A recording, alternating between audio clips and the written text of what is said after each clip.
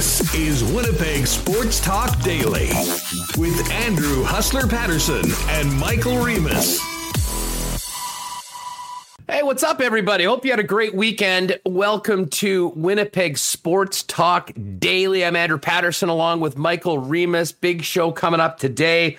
We will recap the Winnipeg Jets draft with their director of amateur scouting, Mark Hillier, and look ahead to free agency and more coming out of the weekend with Mike McIntyre of the Winnipeg Free Press. First things first, I want to thank all our sponsors, including a new sponsor. We'll tell you about them a little bit later on, but welcome aboard, Paramount Services. Great to have you part of the ride with us here on Winnipeg Sports Talk Daily, along with our great family of sponsors, Royal Sports, the Nick and Nicky DQ Group, Not Auto Corp, Little Brown Jug, Boston Pizza, Breezy Bend, Assiniboia Downs, Aikens Lake Wilderness Lodge, and Cool Bet Canada. And how about that, Remus? Another milestone for us. It was a great week last week, getting to 5,000 YouTube subs. And today, we officially thank everyone for being along with us as we now are into show 100. 100 in the books as of today, my friend. Yeah, very exciting. Feels like just yesterday we started this thing out, and here we are, 100 shows in. I'll just bring myself in. Hey, everyone. How's it going? There we go. Look who's here. Yeah, 100 shows in. So this has been really exciting, and thank you, everyone, for coming along with the ride. We had a big milestone last week, 5,000 subs, as you said, and now here we are, 100 shows in. Great time here. Late, a lot of hockey news, too, late in July. Very nice. It's very nice. Well, I mean, listen, there was so much to talk about coming out of the weekend. And, you know, we spent quite a bit of time looking ahead to the draft and speaking with, scouts. And, of course, Scott Wheeler was great heading into the draft. And, I mean, listen, Remo, I know most people, you make your picks and you like your picks. But once again, it seems like the Winnipeg Jets got some pretty darn good value with their selections. And in particular, this Chaz Lucius, I mean, one of the great names, I think we can safely say. I mean, whatever he turns into as a player, he has an elite name, that's for sure. But, man, when you think about what this young man was able to do coming back from injury, the incredible offensive talents that he's shown, we'll talk about it with Mark Hillier a little bit later on. I don't know. It looks like the Winnipeg Jets got another good one at a spot that they really didn't think a player would be available. Yeah, I totally agree. It kind of reminds me of the Perfetti pick last year where he kind of just fell. A lot of people had him ranked higher. Chaz Lucius, an amazing name. Incredible. I keep thinking Lucius Sweet from The Simpsons. I don't know what everyone... It reminds someone of something else. Other people had good ones. I forget. But by all accounts, the guy's got a great shot, nose for the net, knows how to score. So... I think the pick is exciting. A lot of people had him ranked, much higher than 18th or 17th. So it seems like a great pick. And the second pick is as well. And again, a player who a lot of people had ranked a lot higher than, 50th? So pretty exciting. I know the Jets, didn't have a lot of picks, only 4, which if you were covering the draft, I guess was good because they were done in round 5 as opposed to the excruciating 7 rounds that it took. But I think all the picks, have some upside. Interesting, they took, 3 Russians, which they don't normally do, but they went 2 Russians, 1 Belarusian. Sorry. That's not free. Yeah, I don't want to insult anyone here. That's absolutely right, Huss. So, bit of a different year as we've talked about, but they took players that they could, they've seen, and we talked with Mark Hillier. He said they relied a lot on video. And so I think this is, it's 4 intriguing players now in the Jets prospect pool. Yeah, so we did catch up with Mark Hillier a little bit before the program, so we'll have that for you in a few minutes, and we'll get Mike McIntyre's reaction, well, not just to what happened with the Winnipeg Jets, but what happened with the entire National Hockey League. And we'll get to some of the trades and everything else coming out of the weekend because there was some very interesting moves. But I have to say, I don't know about you, but having spent the entire night watching the first round of the draft, you get down to the final 5 or 6 picks, and it's sort of like, okay, hurry up, let's get this thing over with. But I don't think anyone could have imagined the way that this night was going to end for the league. And I would bet anything that the most angry person on the planet around 11 o'clock on Friday night was NHL Commissioner Gary Bettman, because what we saw at the end of the first round was brutal for the league in so many ways. First of all, the Montreal Canadiens step up to the podium, and Marc Bergevin announces that the Habs are taking Logan Mailloux of the London Knights. He, of course, was the individual that was playing over in Sweden that was convicted of distributing a piece of a photo or video of a consensual act with a woman. He had said publicly that he should not be drafted last week. Now, maybe this is on the National Hockey League for not doing something to take him out of the player pool. But the fact that not only was he drafted, but the Canadiens took him in the first round, I think shocked just about everybody watching it, and certainly left a really bad taste in most people's mouths, especially Habs fans. The reaction was almost overwhelmingly negative as to why they would do it. And then that was followed up, Reem, with one of the more bizarre images you'll ever see. Chicago Blackhawks general manager Stan Bowman, with the pick that they had acquired from Columbus through the Seth Jones trade, steps up to the podium with everything hanging around the organization, is flanked by 8 women who, one of them then made the pick. I mean, this was... Like, I don't know what's going on in that PR department over there in Chicago. I don't know who's calling the shots, but the visual of Stan Bowman almost, I mean, to a lot of people, using these women as a shield, if you will, as to what's going on around them was just a bizarre scene. And, you know, the first round ended, and we should be talking about Owen Power and all the great players that were drafted to their respective franchises. Nobody was talking about that after Friday night. It was all about picks 31 and 32, and just a terrible way for the first night, a special night for so many people, to end. And listen, you could probably see the steam coming out of Gary Bettman's ears if you were anywhere within a few mile radius of the NHL commish. Yeah, I mean, it was definitely shocking. Montreal making that pick, Logan Mailloux. He had said he didn't want to get picked, and I agree with you. I mean, the NHL should have done something to ensure that, okay, no one is going to pick this guy. The guy said he didn't want to get picked. I mean, was that just like a smokescreen? Like, can you not withdraw yourself from the draft? So, I mean, then Montreal went and picked him, and, you know, Marc Bergevin said he was the best hockey player on the board, and I think that's been the problem with the hockey culture. You know, it doesn't matter what kind of person you are. If you can, you know, put the puck in the back of the net and you can skate, there's a spot for you on the team. And I think they're trying to, you know, get away from that. And I mean, it was definitely a disappointing pick. I know a lot of Habs fans extremely disappointed. And then I agree with you. The Blackhawks, you know, PR handling of, you know, the sexual assault has been, you know, questionable. And I agree with you. It seemed like he was using, you know, the women up there as a shield to distract from, you know, the horrifying stories that keep coming out about this lawsuit. Ben Pope reporting over the weekend.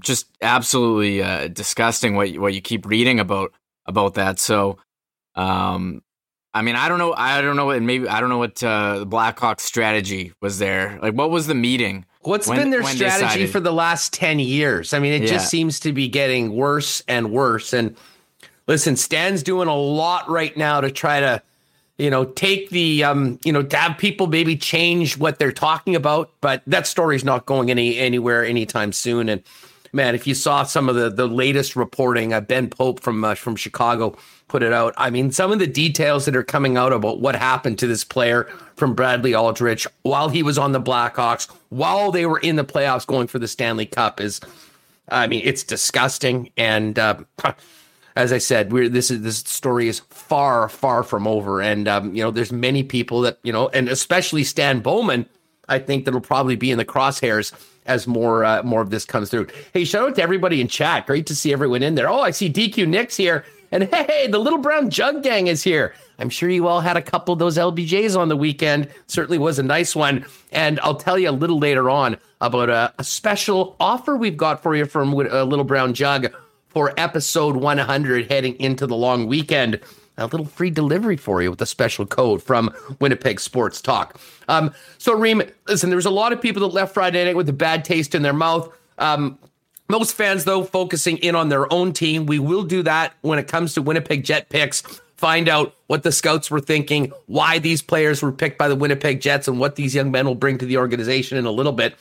But let's take a minute to go through some of the big moves in the National Hockey League. And just quickly today, already a couple of contracts signed.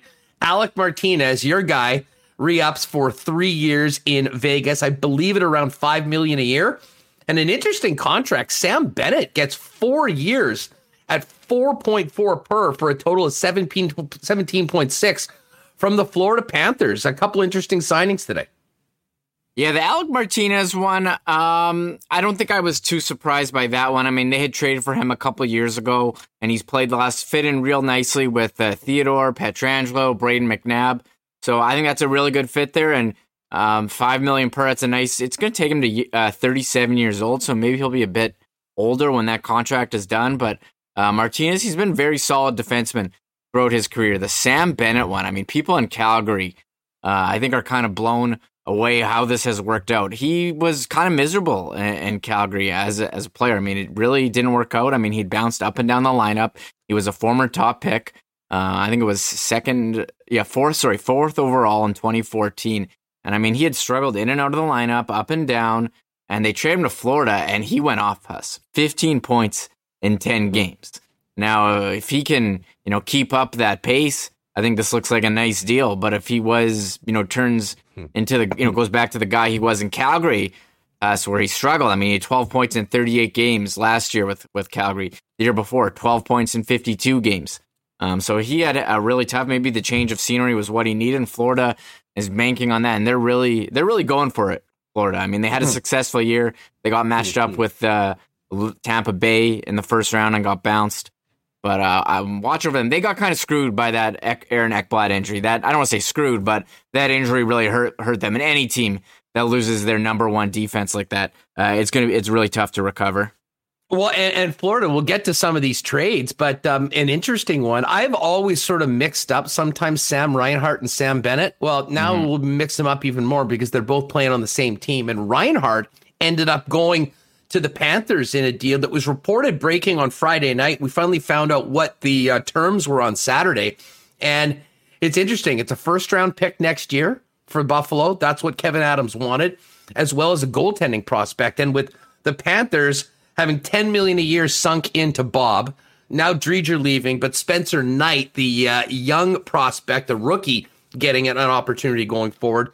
Devin Levi, who is a 7th rounder, but had that incredible run last year with Canada at the World Juniors, is the guy going the other way. So they get a good goaltending prospect. They get a first-round pick.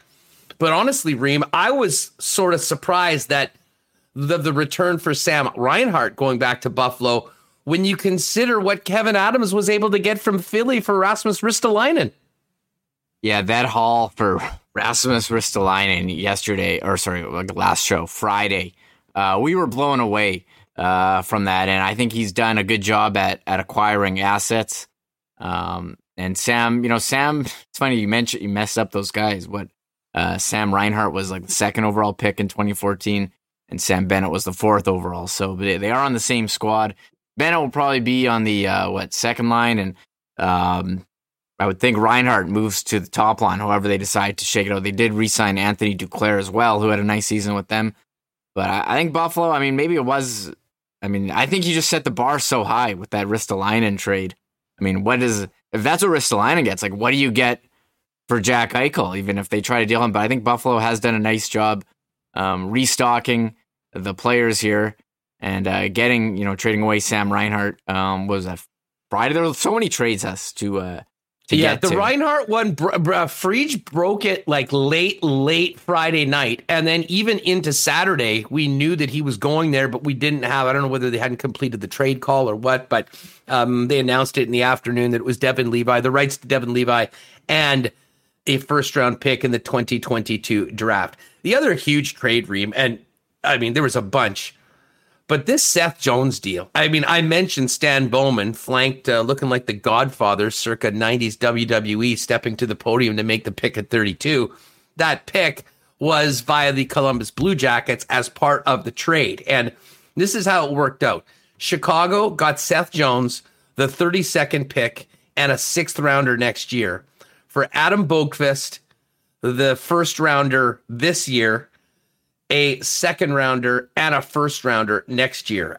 So some major draft capital going from Chicago to the Columbus Blue Jackets. But Seth Jones then cashes in big time, Reem.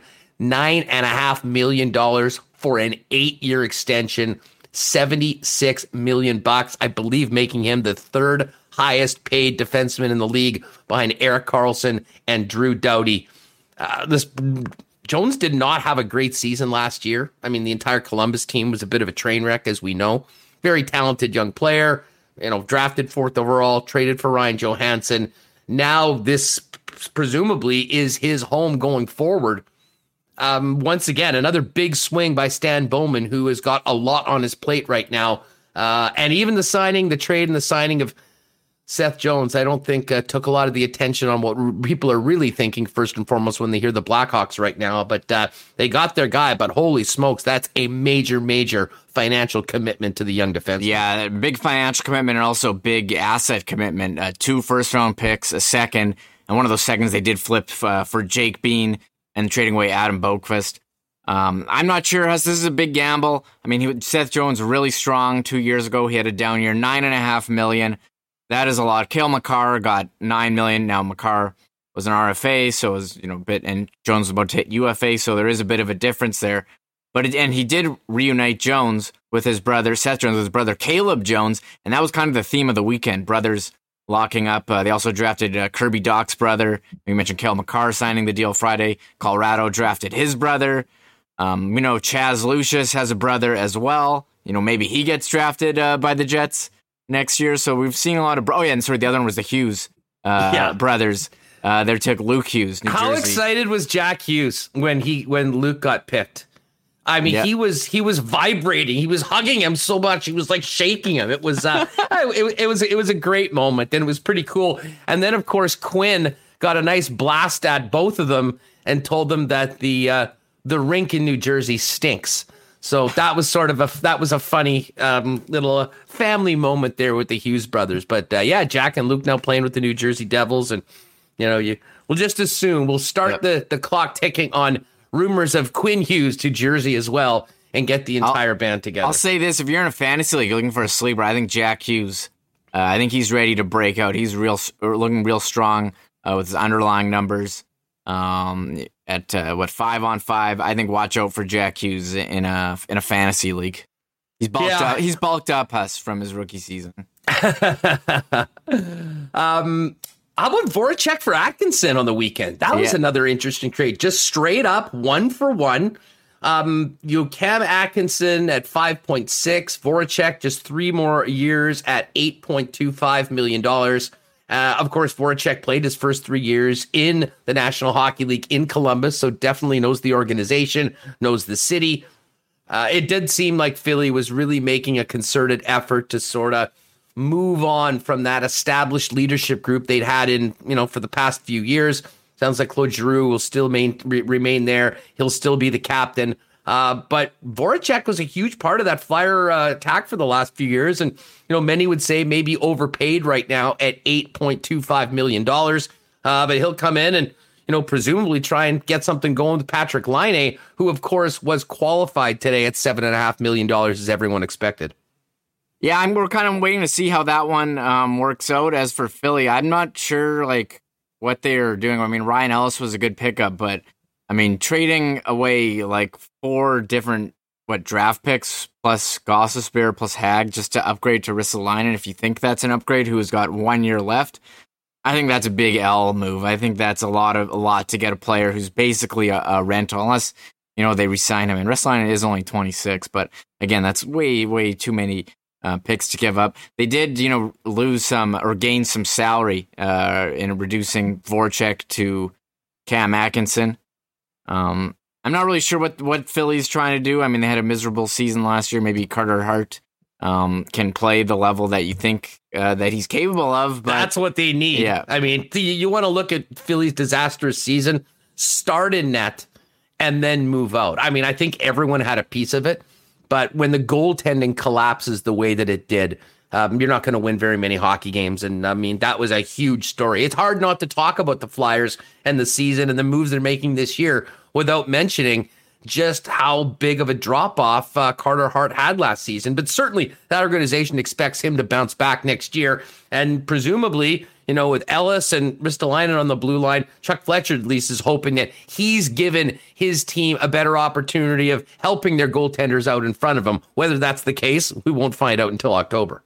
Yeah, Chuck Fletcher seems like a guy, he's like, screw it, I'm just going to trade all these draft picks. We got to win right now, and I don't care what happens in the future because I may not be here when those draft picks come to fruition. And that might be a theme that happened with Jim Benning in Vancouver. Absolutely. For their big trade, which I'm still torn as to the winner of that trade. So they traded, I have it up here, Vancouver got Ekman Larson, who's got a long contract at $7 million cap hit, and Connor Garland for Antoine Roussel, Jay Beagle, Louis Eriksson. So basically 3 bad expiring contracts that are $12 million for a first this year, second next year, and a 7th in 23.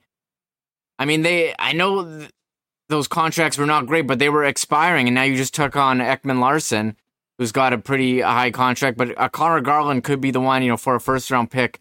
I think that one could be the guy that surprises you in that deal. We don't know a lot about him because he's buried in Arizona by all accounts at a great season, so you're basically getting him for a first and then swapping bad contracts. So I don't know, maybe it could work out for Vancouver, but again, Jim Benning is a guy, he's doing all these quick fixes. It worked for 1 year, the JT Miller trade, but he keeps dealing first-round picks. I don't really think it makes them that great of a team, but they are in that terrible division. It makes them way better this year. I don't think there's any doubt. I mean, Louis Eriksson stinks. He can't even really crack the lineup on a normal basis. And I mean, honestly, Eriksson, Beagle, and Roussel are 3 of the worst UFA deals we've seen signed in the league in a long time. And that says something. I mean, the Louis Eriksson trade has been an absolute albatross there. And then, I mean, to sign 2 fourth liners to $3 million deals, that's killed them too. And they just haven't got a lot from those guys. So to be able to rid all of those contracts off the books this year and bring in Ekman Larson and Connor Garland, I don't think there's any doubt the Vancouver Canucks are a better team next season. And to be honest, that's what Jim Benning's looking at, Reem, because this is an all-in move. I mean, if they aren't significantly better next year, the rest of the stuff doesn't matter because Jim Benning is going to be packing. I mean, he'll get a pink slip. He won't be around. So, I mean, I get the aggressive nature of this. And listen, they still think that OEL has a lot to give. Now, I mean, I didn't watch a lot of Arizona last year, but I do remember him being one of the top defensemen in the league. Certainly wasn't that last year. And it seemed like there was a bit of a falling out with the Coyotes. That was a miserable situation to be around. And for a guy that's been there a long time, the change of scenery might do wonders for Ekman Larson. And of course, he does make $8.25 a year. The Coyotes are handling 12% of that, so it'll be about a $7 million cap hit. But yeah, I mean, with 6 years on it, the Vancouver hopes that they get the player that the Coyotes thought they were signing when they gave him that 8-year extension. And if that's the case, Garland is certainly a player. I mean, he will make the Canucks better in the short term. And as we mentioned, if they're not better in the short term and they're not better this year, they're going to probably blow it up again, and there'll be a new GM to come in and deal with the fact that, they've already had a bunch of picks traded away. They don't have a first-rounder this year. But to have Connor Garland come in as that pick, I don't think there's any doubt that's a win. The Garland part of the deal is certainly a win. Everything else has more to do with the cap, getting money off the cap, and a pretty significant commitment to a defenseman that may or may not be playing at a top level as the contract continues. Yeah, I understand they need to free up some salary this year. They got to sign Quinn Hughes. They have to sign Elias Pettersson.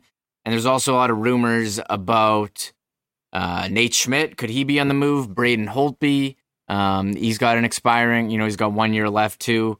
So we'll see what happens with Vancouver. They're an interesting team that I said a couple of years ago that they really don't know what direction they're going in. They're a team that's like barely a playoff team, making all these moves that teams that are trying to win now make. And it worked for them 2 years ago where they had the bubble playoff run, but last year they fell on their face. I know they had the COVID issue at the end of the season, but even before that, they were going nowhere.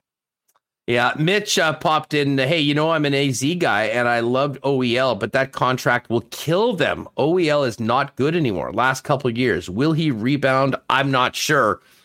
Certainly from a Canucks standpoint, they expect that he will. They're counting on him doing that, and certainly Garland, adding quite a bit and, getting those slugs off the team and at least being able to move forward. I mean, essentially, they've taken three problems, putting it into one deal, added a strong player, and it's up to them to win, to make the playoffs, to do something this year. Or as we mentioned, Jim Benning's probably not around anytime soon. Another interesting trade, Reem, on the weekend that maybe didn't get the ink that some of the others was between the New York Rangers and the Blues, and Pavel Buchnevich heading to the Central Division. He'll be playing for St. Louis after they traded a second rounder next year. And Sammy Blais, who was such a big part of that cup winning team. I remember Blais, when the first round started against Winnipeg, wasn't even in the lineup, popped in later on in the series, was really good. And that was an impact player. But this trade, as far as Buchnevich goes, has a lot to do with cap. It seems like the Rangers are in on everybody trying to make things happen. And obviously you have to have cap room for all those things. So Buchnevich moves on. They get a cheaper, younger player in Blais and a second round pick. And St. Louis gets, a nice boost to their offensive attack with Buchnevich coming in from Manhattan. I really like this trade for St. Louis. Buchnevich, I mean, he had a great season last year. 48 points in 54 games. He was one of the top scorers. And if they trade Tarasenko, I mean, he's the guy who can step in. Sammy Blais, a third-line player. I mean, he's making cheaper salary. I think for the Rangers, this is a big salary, more like a salary dump. I know they signed Barclay Goodrow to that long deal. The Rangers think, they saw Tom Wilson, smash their heads in. And they need to get all these grinder type players and none of these scorers. So I'm not sure how it's going to work for them. We'll see if they can, there's so many rumors about the Rangers. They're rumored to be on every player, and most notably Jack Eichel. So let's wait and see what happens with them. But I think this is a big win for St. Louis, especially if St. Louis trades Tarasenko here in the upcoming days. Yeah, okay, so listen, we'll talk more about all these moves on the weekend and the Winnipeg Jets with Mike McIntyre coming up in a few minutes. Coming up right now, though, we did speak with Mark Hillier, the Jets director of amateur scouting. So we'll get to that in just a minute. But as I mentioned right off the top of the show, we have a new sponsor to welcome to the Winnipeg Sports Talk family. And big thanks to Evan and Carrie at Paramount Services Limited for coming on board with us. It's great to have you guys part of the Winnipeg Sports Talk team.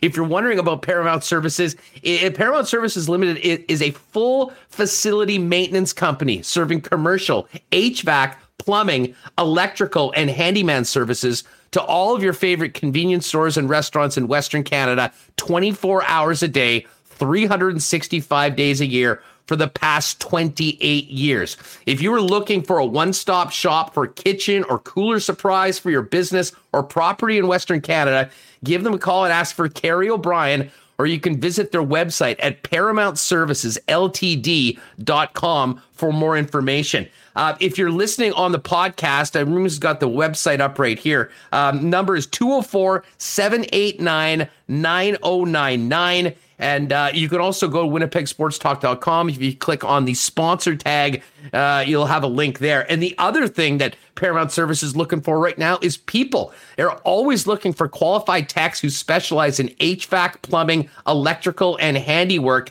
You can go to the website and submit your resume today. Or as I mentioned, you can give Carrie a call at 204-789-9099. We'll throw in the link for the careers bit into the chat, as well as you can hit it up on the website right now. So great to have Paramount Services aboard. Carrie, Evan, thank you so much. Great to have you on board. And folks, if you or someone you know has some experience and looking for a great new job, paid well, benefits, all that stuff, click on the careers section at Paramount Services and get on board. And it's not just in Winnipeg, by the way. They are big throughout Western Canada. So if you happen to be listening in Saskatchewan, for instance, or even in Alberta, Click on it, see whether there might be a great spot for you to move forward in a career with Paramount Services. Again, the website, ParamountServicesLTD.com, and the number is 204-789-9099. Big shout out to our friends at Royal Sports. The countdown is on to Blue Bomber kickoff. Popped in on the weekend, some great Blue Bomber merchandise. And I'll be honest, I saw those Jets jerseys as well and wondering, which of the Jet draft picks will be the first one to get on a jersey out at Royal Sports. Pop down and see. And when it comes to licensed merchandise, they are the all-time greatest store. NBA, NHL, Major League Baseball, CFL, NFL. They've got it all. And while you're there, check out the expanded camping section. You can get that Jets Yeti mug you've been thinking about getting. An expanded fitness section. Bikes coming in weekly despite the worldwide bicycle shortage. It really is a one-stop shop for all things. And, of course, hockey season coming up. They are the hockey superstore as well. Royal Sports, 650 Rally EK, and 750 Pembina Highway. And we saw our pal Nick here from the Nick and Nicky DQ group, you know, at DQ Niverville, DQ Northgate, DQ Polo Park, and DQ St. Anne's. Nick made a little drop off to me earlier. I had one of those, the fudge bars. Had not tried those yet. Had it on the weekend. Was amazing. I still am partial to the Buster bar. I think it's the best novelty. But when you're popping in, you know, you probably want a Blizzard. The Kit Kat Blizzard is back. I'm personal to the drumstick. And I will maintain, I had the Ultimate Grill Burger on the weekend. Just an absolutely incredible sandwich. So there you go. Pop by any of the 4 Nick and Nicky DQs. And if you're having an event, maybe an August long weekend party or getting people together, hit them up on Instagram at DQ Manitoba. You can order your cake in advance and then simply pick it up at one of the 4 Nick and Nicky DQ locations. Great to have Nick and Nicky on board, Royal Sports. And, of course, big thanks to our newest sponsor, Paramount Services, Ltd. All right, coming out of draft weekend, we always like to catch up with Jets Director of Amateur Scouting, Mark Hillier, on the players that were picked by the Winnipeg Jets. And we started off the conversation just asking Mark how he thought the weekend went. Well, we think it went good. As you talk to all the head scouts right after the draft, they'll all think they did had the best haul or whatever. But we think we only had 4 picks, but we got some good value picks there, so we're happy about it.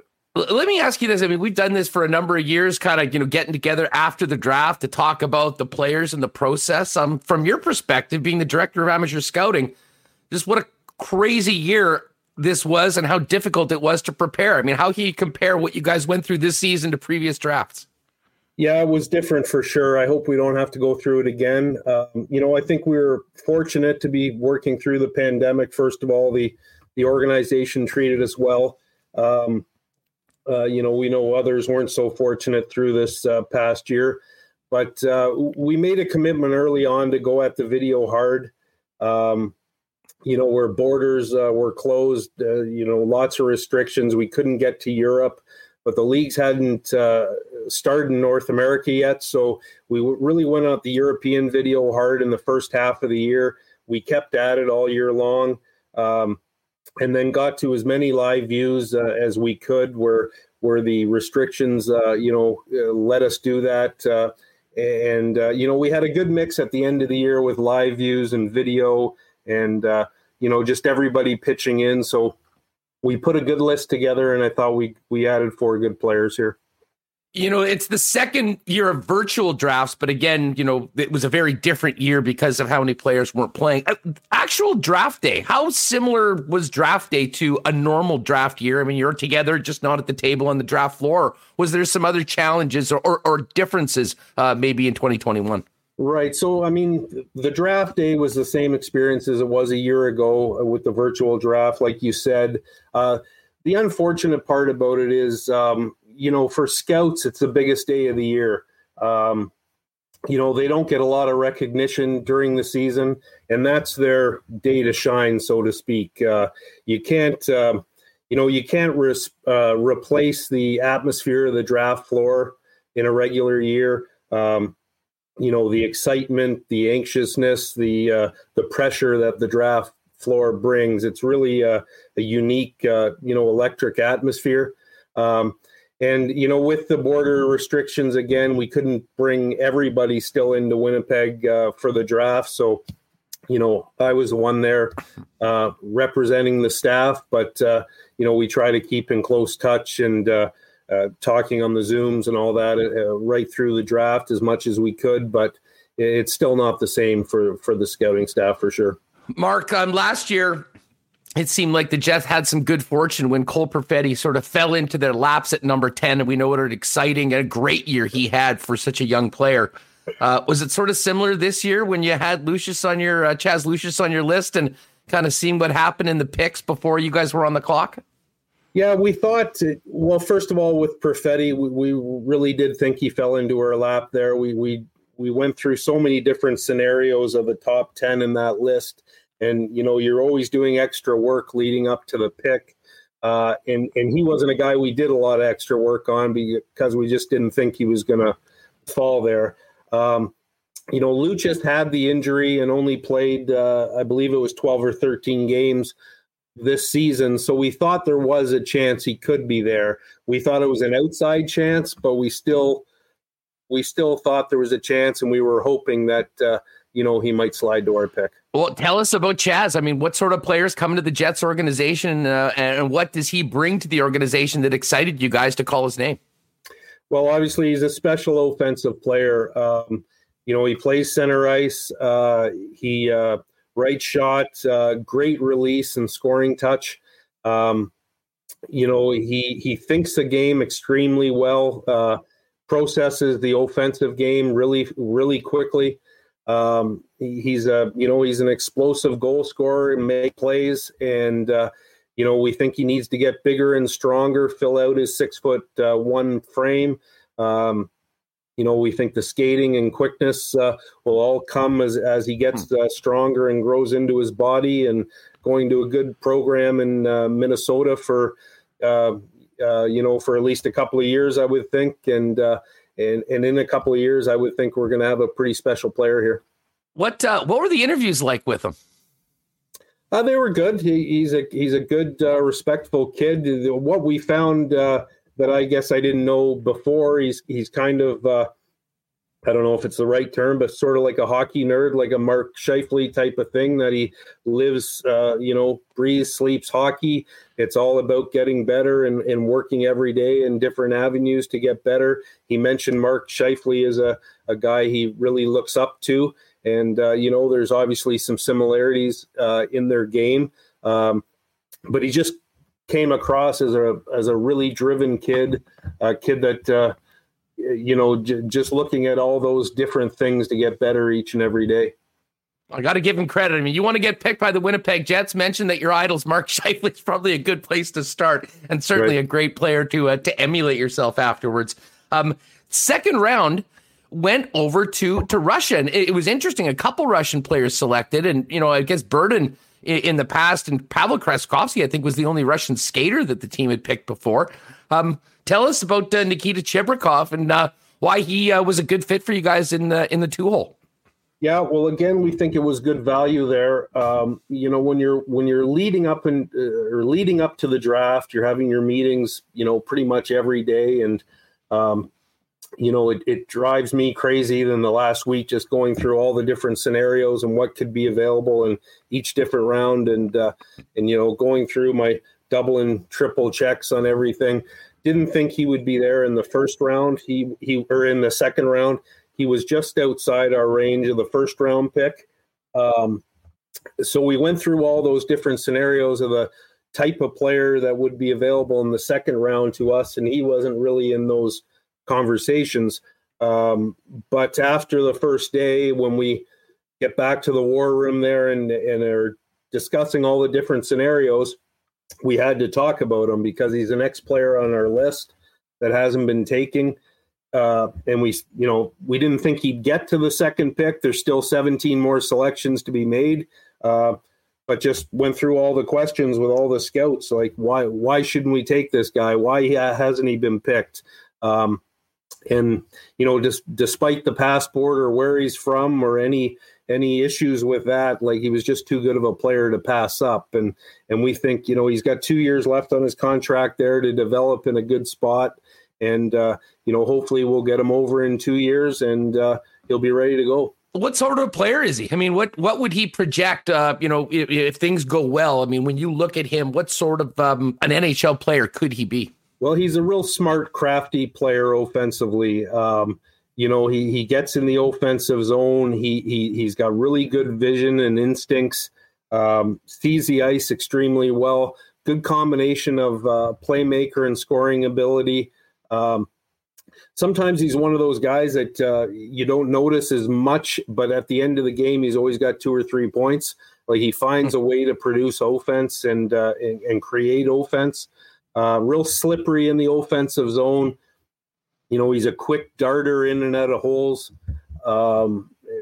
Just a really high IQ offensive player. Third pick was Dmitry Kuzmin, a Belarusian defenseman in the third round. What can you tell us about Kuzmin? He's an interesting player. We didn't know much about this guy leading up to the under-18 tournament in Texas at the end of the year. But Belarus ended up having 3 pretty good players on their team there. So they were a team we watched quite a bit when we got there. He jumped out at us right in the first game. I think the first game he might have scored the lacrosse type goal. So, it was something to talk about there for sure. But he's a dynamic player, smart. I think I said before, he's a 5'10" defenseman, but when you watch him, you don't see a small player. You just see a good player.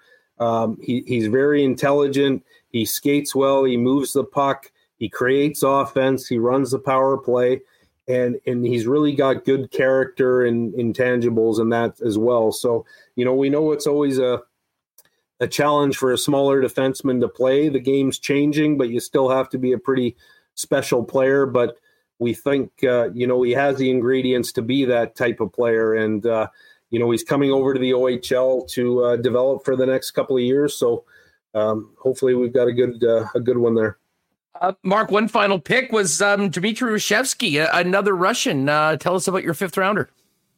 Yeah, again, he was a guy that I think is a real intriguing pick. We noticed him.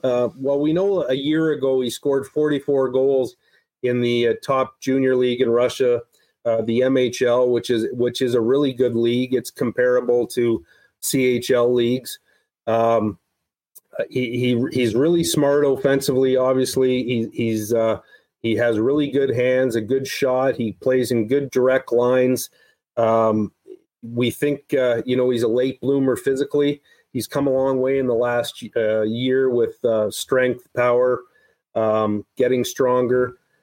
Skating has come along with that, where I think he's a good skater now. And this past season, he played a combination of KHL games, VHL, which is the pro league below the KHL, and some junior games as well. And we did a lot of work on him. We just think he's a real good value pick. He has a lot of offensive upside. He has 1 year left on his contract there, so we're hoping, at the end of that, we'll get him over to develop with the Moose and see where it can go.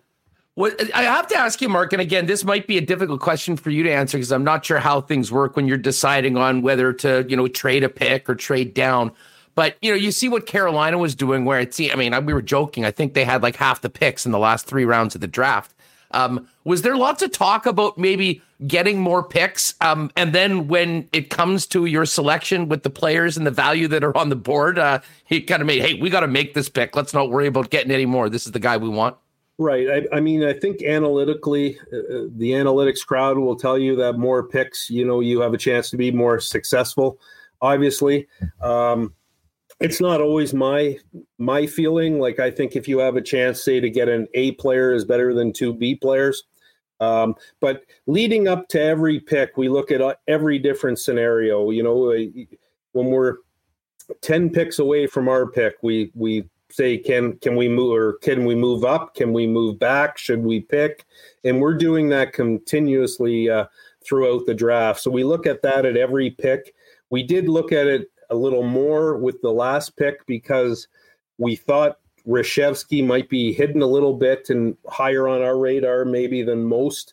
So we thought if we can grab an extra pick and still take Reshevsky, that would be a good thing for us. But there wasn't a trade out there at that point. So, we just thought we need to take the player there, and still think that, it's a good pick. All right, we're in Winnipeg Sports Talk Daily with Mark Hillier, the Winnipeg Jets Director of Amateur Scouting. So yesterday's a travel day. You're back on the rock. What is the week after the draft like for you? And you're right back at it in a week for the Ivan Holinka. Right. I mean, we've got scouts all working this week already and working last week at tournaments. There's the under 18 and under 20 starts this week in Calgary. So we've got guys there. There's the under 20 in Plymouth, Michigan, with Finland and Sweden and USA. So we have people there. Lucius is playing there. Our kid Torgerson is playing there too, which is, I'm really anxious to see how he plays there. He's a kid that hasn't played in probably 16 months. I think it was the day after we drafted him, he sustained a knee injury. And he's a real interesting player, 6'4", 220-pound winger that we're really have high hopes for. So he's there with the Sweden under 20 team. And like you said, we're preparing to leave on the weekend for the Olinka, which is in Czech and Slovakia. And of course, there's we have to go through all the border restrictions, and we land in one country in Austria, and we have to drive to Czech Republic and then drive to Slovakia. So each country has a different regulations that we have to be up on and make sure we have clearance to cross the borders and all that type of thing. So like you said, we're right back at it and preparing for next year. Well, Mark, this has been awesome to have you on the program. I do have to ask you just before we go, and this goes back to a conversation we had 5 years ago. 2016 draft, everyone's all excited about Patrick Laine, and then you make the pick for Logan Stanley. And I've told this story on the show many times as we've talked about Stanley and his development over the last few years, that on that day, like an hour after he was picked, you sat down with us and pretty clear that this was a very different first round selection, and said that, he's going to go back to junior for a couple of years. He's going to go and play in the American Hockey League for a couple of years. And in 4 years, we should see what sort of a player we have. The timeline is different on Logan Stanley. You pretty much nailed it. I mean, it was 2 years. It was 2 years. He came and had a great rookie season. From a scout's perspective and a guy that was, in the room as part of that pick, what's it been like watching Logan follow that development path and break in with such an impactful rookie year on the Jet Blue Line last season? Yeah, it's been great to watch his development there. And you're right, we had the right idea on his development. Everybody develops at different rates. We knew he needed time. A 6'7" kid, he's got to grow into his body, and it takes time. He pretty much progressed, like you said, on the rate that we thought was going to happen. You just have to be patient. Sometimes, these players that we took yesterday, I mean, they're all players for the future. They're not going to be in the Jets uniform next season or probably the season after. Like, it takes time, and we know it was going to take time with Logan. We did see some special things on him. When he played as an underage, the progression he made there as an underage player was outstanding. And we thought if he can make half of that progression after we're drafting him, we could have a special type scenario here. And it's hard to find these big guys that can play, and you just have to be patient. And we're obviously really happy with, how he played this year, and hopefully he can still take another step and bring his game a little further. Well, Mark, listen, thanks so much for the time. I know Jet fans, certainly from everything we've been reading about these 4 selections on the weekend, pretty excited. And obviously the track record of the Jet scouting department gets people fired up for draft weekend each and every year. Get the laundry done, put it back in the suitcase, and enjoy the time on the road at the Holinka. Yeah, for sure. Thanks a lot, guys. Take care. Great. All right, there was our chat with the Jets Director of Amateur Scouting, Mark Hillier. Yeah, Mitch, I would have asked about the timeout, but we hooked up with Mark because of travel a little bit before the program. But I always enjoy the chat with Mark after the draft each and every year. And I know I talked so much about our chat with him after the Stanley pick 5 years ago. Thought we'd get to that as well. But thanks so much to Mark for joining us here on the program. All right, we're going to stay with the Jets. Mike McIntyre coming up in just a sec. Do want to thank our friends at Boston Pizza for their support of Winnipeg Sports Talk from the get-go. Of course, summer is here. The patios and restaurants are open once again. And when you return to BP, make sure to check out the new summer menu, including the Burger Italiano and the Honey Dill Fried Chicken Sandwich. And whether you're in the lounge, in restaurant, or on the patio, some amazing summer cocktails as well. The Bulldog Margarita Fish Bowl, the White Sangria Smash, the Galaxy Fish Bowl, and the Peachy Mojito Royale.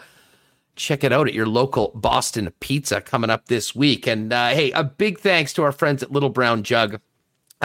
Just got a word from my pal Dustin over at LBJ that got a little special offer for the 100th episode today. I know many of you are already making plans for the upcoming August long weekend. And up until July 31st, we've got a special promo code for Winnipeg Sports Talk listeners, WST100, for free delivery on your eligible home delivery order.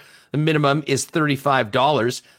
Just basically go to Little Brown Jug, the website, and it's easier than ever, as we've been talking about it, far easier than ever to order the delicious taste of Little Brown Jug to get it right to your home. We've got merchandise as well. Those 1919 koozies are incredible. I would suggest you add one of those. But whatever your order is, put in the promo code WST100. It'll save you the trip to the beer store. But if you were going to head out, don't forget the patio and the tap house is open right now. So you can also pop down and see them on William Avenue. But up until the 31st of July, use promo code WST100 for free home delivery from our friends at Little Brown Jug. Website again is littlebrownjug.ca, or see them at their HQ over on William Avenue. And of course, Not AutoCorp with us from day one. Big thanks to Trevor and the Not Gang. If you're thinking about a new vehicle for you and your family, why not get a great deal on the car of your dreams at a great price with the help of the Not team? Pop down and see them at Waverly and McGillivray, or check them out online at not.ca. And if you're in a vehicle right now that you need to sell or get out of a lease, talk to them about their very successful consignment program to help you get maximum value for your vehicle while moving into the new whip for you and your family. Again, Not AutoCorp, Waverly and McGillivray, and online at not.ca. All right, let's get back to the Jets right now and welcome in our pal Mike McIntyre from the Winnipeg Free Press. Mike, how was the weekend? Lots going on in the hockey world, that's for sure. Yeah, sure was. Happy 100th, by the way. Thank you. Proud to be a part of this milestone episode. Busy weekend. You know, it's funny. The Jets and Not AutoCorp, they missed a great sponsorship opportunity. I don't know if you saw the name of a player that got drafted on Saturday. His name is Cameron Why Not? Yes. Imagine if the Jets had taken him, what we could have done with that. T-Knot would have been on the phone immediately to get him signed up. Hey, listen, before we talk about the picks and the deals, I have to ask you, I'm still somewhat stunned at what we saw at the end of the first round. Oh. I mean, the Habs taking Milieu in the first round, 31st overall, I thought was, just a horrible look. I know, talking to some people that are close to folks in NHL circles, that the commissioner was absolutely nuclear after what had happened. And to be honest, that they hadn't publicly committed to the draft going to Montreal next year. I'm not sure that would be happening. And then to go from that pick at 31 to Stan Bowman channeling the Godfather from 90s WWE, being flanked by 8 women who essentially were PR human shields.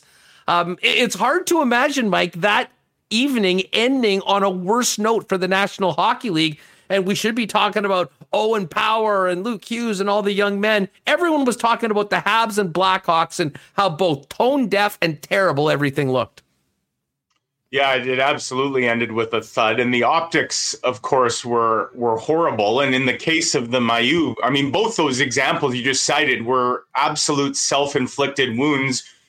You know, let's talk about the pick. First of all, that was a reach to take that player where they did anyways. Based on projections. They were a lot better. Let's forget about everything else for a second. Just from a hockey player perspective, there were better players available, which makes it even more asinine that Montreal did what they did. A guy that literally renounced himself from the draft days earlier. And for them to actually then say, well, it was that act which kind of sold us on the player. That was the reason we believe this kid is worth taking a chance on. I mean, who are they to, if he himself, the player who committed this horrible crime, is saying, I'm not ready to take on the responsibility of getting drafted. If he's saying he's not ready, who the hell are the Montreal Canadiens to insert themselves into this situation and say, actually, we're going to help you, kid. We're going to hold your hand and kind of get you to where you need to be here. It was awful. And, Marc Bergevin, of course, has connections to the 2010 Blackhawks team. He was the director of player personnel. I was on that Zoom call during the Stanley Cup final where Marc Bergevin was asked about what he knew. And he issued a very strong denial, said, I didn't know anything. Contrast that, by the way, with what even someone like Kevin Cheveldayoff said in his statement last week, where he admits that he knew or he heard about the allegations against Brad Aldrich prior to Aldrich leaving the Chicago organization in 2010. How Marc Bergevin can say that he knew nothing. I mean, again, he's the director of player personnel. But the symmetry of going, Bergevin and the Blackhawks to now this pick and a bunch of other things that Montreal's done over the years. I mean, Huss, it wouldn't surprise me now. They may as well go out and sign Tony DeAngelo on Wednesday, right? Like just double and triple down on all of this awfulness. But yeah, then to transition right into the Blackhawks pick and Stan Bowman, the man who, frankly, he shouldn't even be in that position right now. I'd say at the very least, and my buddy Ken Campbell, he wrote the other day that at the very least, Bowman should be on a leave right now while these allegations are investigated.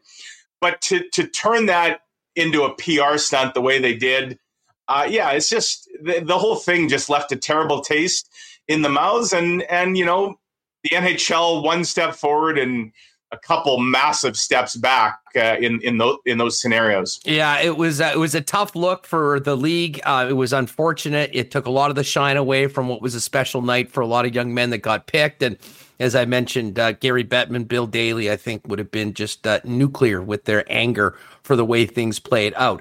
That being said, we just talked to Mark Hillier, and he sort of told us about the 4 young men that the Winnipeg Jets selected. We knew that they were coming into this with 4 picks. I thought that there might be some trading down, maybe trying to accumulate a few more picks. We talked about that with Mark. Bottom line is they got to their slot in the first round, jumped at Chaz Lucius, and then really, from hearing what Mark had to say, they had considered maybe going that way, but when the players that were available to them were available at those picks, they went straight to the podium and made them. First thoughts at the class of 2021. Well, yeah, I mean, we won't really touch too much on the last 2 players. I think they're further away and, we'll see what they end up being. But if the Jets can hit a home run on their first 2 picks in Lucius and Chibrikov, 2 very intriguing players for sure. And 2 players, frankly, Huss, that they got terrific value on in terms of where the consensus was that these guys were going to go. I mean, Chibrikov was seen as a first rounder. And perhaps the issue of having 2 more years in the KHL and whether they could, teams could get him over here, that probably caused his stock to drop, just as if with Lucius, that injury he had, the surgery and the fact he missed a good chunk of his season, that no doubt caused him to tumble out of what might have been a top 5, top 10 pick. If you're the Jets, you have to be very excited. I wrote a piece in today's Winnipeg Free Press just about specifically the center ice position and how things have changed around here in less than a calendar year. Think of all the debate and discussion we've had about the Jets and the center ice position. And of course, Brian Little's, very unfortunate season and career-ending injury really sped up the urgency for the Jets to try and fill some holes up the middle. And we saw a bunch of people paraded in here, right? Paul Stastny by trade, Kevin Hayes, Cody Eakin, Stastny again. We've seen Andrew Kopp play center. We saw Jack Roslovic, like all these stopgap measures. And while it won't necessarily help them for the coming season, you look at what the Jets now have and their last 2 first-round picks in Cole Perfetti and Chaz Lucius. Add to that the fact they brought in 22-year-old Pierre-Luc Dubois. And the Jets have one heck of a succession plan in place for when, Mark Scheifele, who's 28, and Adam Lowry, who's 28, like when those guys are gone. And I'll throw in David Gustafson as well, just won the Manitoba Moose, MVP. He's only 21. Like, it is not hard at all to envision in a few years from now, some combination of Perfetti, Lucius, Gustafson, and Pierre-Luc Dubois as being, what the Jets have up the middle. And, I asked Mark Hillier on the Zoom the other day after the draft ended about building a team. And he said, like, building at the center ice position is such a key. And it really is.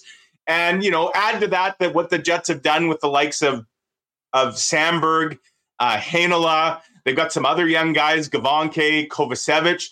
Like, the blue line and the center ice position, which I think for a while were big holes in the prospect pool. The Jets now have some very, very intriguing pieces to set them up for the future. No doubt about it. Mike McIntyre with us from the Winnipeg Free Press here on Winnipeg Sports Talk Daily. So, Mike, moving out of the weekend, there was a ton of big trades in the league, and we can maybe get to those in a minute. The Jets weren't involved in any of them. They used their picks. They made their selections. They've seen some other players that maybe I would assume they would have been interested in, whether it was an Alexiak or an Adam Larson, signed deals and won't be coming to market. Wednesday's a big day. Free agency opens. How do you see the Winnipeg Jets attacking Wednesday? Where will they be going? Who will the targets be? Yeah, and I think you can add Rasmus Ristolainen as a name. The Jets were certainly in on that as well. And ultimately the Flyers, they paid a price that a premium for sure, one that the Jets, probably wisely avoided. This is a guy who think. Yeah, I mean, this is sometimes the best moves you make are the ones you don't make, right? And I think that's an example. Just the return on Ristolainen, just quickly on that Philly deal, was stunning in that. Yeah. I mean, I think they got more for Ristolainen with 1 year left than they did for Sam Reinhart, which was somewhat surprising. But I mean, I know there's a couple Buffalo guys that said there is no way I believe the quote was, if Kevin Adams is able to extract a first-round pick from somebody for Ristolainen with his current contract status, they'll be doing your run nude around the arena. And, maybe want to hide your eyes because that's exactly happened. I mean, a first and a second and Hag was a return that I don't think anybody saw coming. Yeah, I mean, an act of public indecency, and I'd say the only thing more indecent was what the Flyers gave up for a guy. I mean, give this to Philadelphia. They are not dull at all. Like, they are, they brought Ryan Ellison. Like, they're retooling that team on the fly, and never a dull moment for sure. Very different, of course, here in Winnipeg, where we don't get a lot of blockbusters. And, it's interesting. I wrote a piece that ran in Saturday's Free Press, Huss, about the idea of free agency and trades. And Elliot Friedman last week had a really interesting point in a blog that he wrote. And it goes along with something that I've been hearing, more and more from agents. That is the difficulty Canadian teams, and the Jets would certainly be at the top of this list, in just getting a lot of these players. Like, you look at all the blue liners who've moved in the last 2 weeks, and it is an incredibly long list. There have been a lot of defensemen change teams, right? And the Jets would certainly have had interest in a number of those blue liners. You can, from Ryan Ellis and Ryan Graves and Nick Leddy, like just go all over that list. All of those guys would have looked really good on the Jets blue line this coming season. Winnipeg really didn't have a sniff of any of them. And, Elliot talked about some of the factors, certainly the tax situation in Canada versus a lot of these U.S. states. He talked about, COVID protocols, that's actually scaring some teams away. Players don't like how restrictive maybe things are in Canada. And another one that I found really interesting was the idea, and I've heard this in the past as well, social media and the spotlight, and that a lot of players are saying, you know what, it just ain't worth it. And we saw that here in Winnipeg, right? Go back to the Montreal series and Mark Scheifele and Jake Evans. Look at the way that Scheifele's family and some friends and stuff, like the vitriol that came their way. I just think you don't see that necessarily in a lot of U.S. markets. Mike, that wasn't just from social media. That was from actually somewhat so-called legitimate Montreal media as well. It was insane. It was. And so all of these are challenges. And it's interesting. It goes back to why the draft is so important for an organization like the Jets. And fortunately for Winnipeg, they've hit it out of the park with a lot of their previous picks, and they certainly hope they've got some real, pillars for the future here. But you can't just be a one-trick pony. You can't build a Stanley Cup champion strictly on drafting and developing. At least I don't think you can. You need to supplement that with some trades that pay off and some shrewd free agent signings. And those are areas the Jets have had some difficulty in.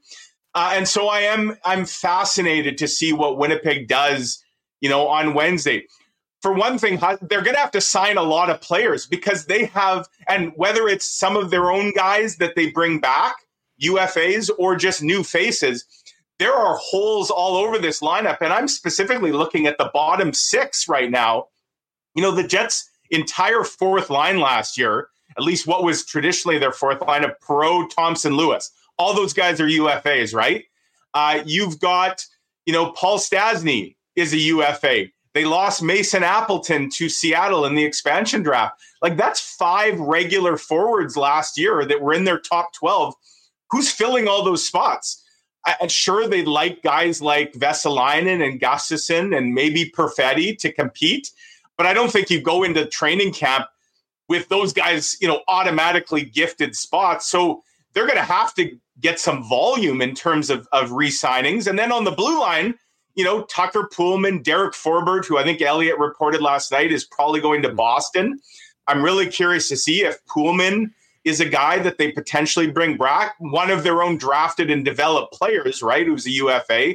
And even Jordy Ben, trade deadline edition, he won't be coming back. But there are positions that need to be filled. And one that we almost don't talk about at all, the all-important backup goalie position. Laurent Brossoit, Kevin Cheveldayoff indicated the other day, is going to test the market. The Jets will not re-sign Brossoit prior to Wednesday. That doesn't mean that they don't during or after Wednesday, but I do think the Jets are exploring other potential options for the backup position. If Laurent Brossoit maybe thinks there's a better opportunity, not behind a perennial Vezina finalist like Connor Hellebuck. So add it all up, and while it may not be huge in terms of the names and the big splash, I do expect Wednesday is going to be extremely busy for the Jets because it has to be. They have a number of spots they have to fill. Yeah, and you know what? It's funny when we speak about like the fourth line guys. I mean, to be honest, the middle and lower class. I mean, the Jets, because of their situation, may go in and make some aggressive moves and maybe have to overpay a little bit for guys on that first day. But I think the one thing that we've seen, Mike, and it's sort of been telegraphed throughout with the flat cap, is that the value on the free agent market is in that middle and lower class. And often it takes a day, a few days, a week for guys to realize, shit, this is the market. I mean, this is sort of, it is what it is. And then maybe would come around to, to a situation like Winnipeg. When I think about Wednesday, I'm thinking less about who's going to be on that fourth line. I'm thinking, you mentioned Paul Stastny. To me, Paul Stastny is very interesting. I mean, I certainly think he could still help the Winnipeg Jets win hockey games here. Now, it's not going to be at $6.5 million, but I think there would be a spot on a shorter term deal to have Paul Stastny still part of this. I would certainly support that. Would love to see him back. But when you look at the top free agents and the calls that are going to be made at 12:01 or whatever the time that it starts at, to me, there's a couple guys that really stand out. Listen, Dougie Hamilton, I think, is in sort of a different stratosphere to get Dougie Hamilton to Winnipeg. Although, there's been a lot of other defensemen that have sort of moved into these spots. Teams have cap issues. I mean, not everyone's going to be able to afford Dougie Hamilton. No. So, maybe there's an outside shot of the Jets being in conversations with him. But we think about that right side.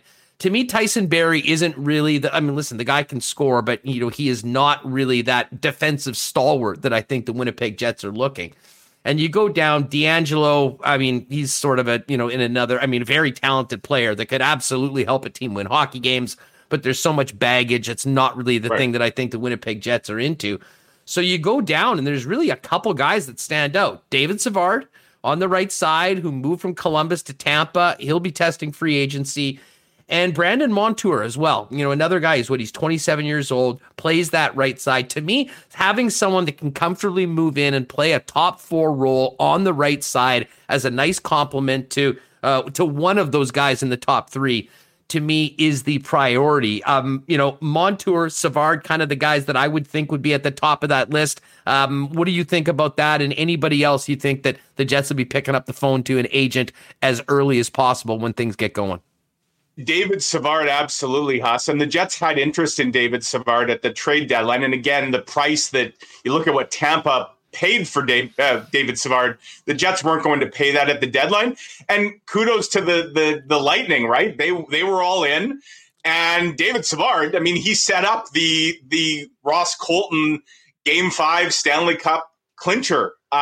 He was good in the playoffs, especially. I don't think he did a whole lot during the regular season. I thought as the playoffs went on, David Savard played a bigger and bigger role with the Lightning. But of course, Tampa can't afford to re-sign him. And he is a name for sure that checks off a lot of boxes, I think. And the other thing is, I mentioned that piece Elliott wrote last week about players not wanting to come to Canada. One interesting nugget was that David Savard, who's originally from Quebec, is interested or would be interested in coming to Canada. Now, the Montreal Canadiens, who of course have a hole on their blue line, they just lost, Shea Weber, who's not going to play next season. They have been connected to Savard, and he's from Quebec. That would make some sense. But I do think the Jets will absolutely be in on David Savard, whether, they would probably have to overpay. But I would suggest that's a player that is probably worth, really getting aggressive on. Montour is another interesting name for sure, because, again, that was a player that there was some talk at the trade deadline that the Jets were sniffing around on him. And I'll throw one other one, Huss. I think he's probably a step or a tier below the two that you mentioned. But I do wonder if the Jets do revisit the issue of Travis Hamonic. Who was in Vancouver, and I think the door in Vancouver isn't necessarily slammed shut either.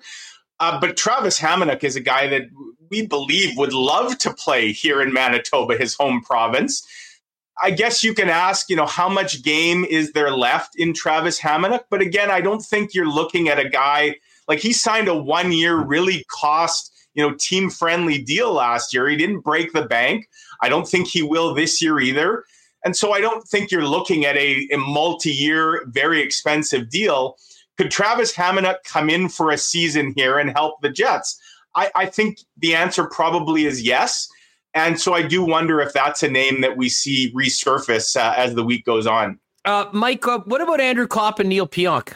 You hearing anything on that? Do you think that, how important is getting some sort of clarity as to where those deals fall in at when it comes to what they're able to spend beginning on Wednesday? Well, for sure, it's very important, especially if let's just say, to use your point from a few minutes ago, let's say the Jets wanted to get in on the Dougie Hamilton sweepstakes. How aggressive could you really get if you still don't know where Andrew Kopp and Neil Pionk's final numbers are going to fall, right? Like that affects how much money you have to play with. Now, certainly you'd have a projection and a range, but I still think you would really need some clarity, because otherwise, if you misjudge and let's say you go all in like that, then you really have a problem. Now you've got to perhaps make another move to kind of get out from under it.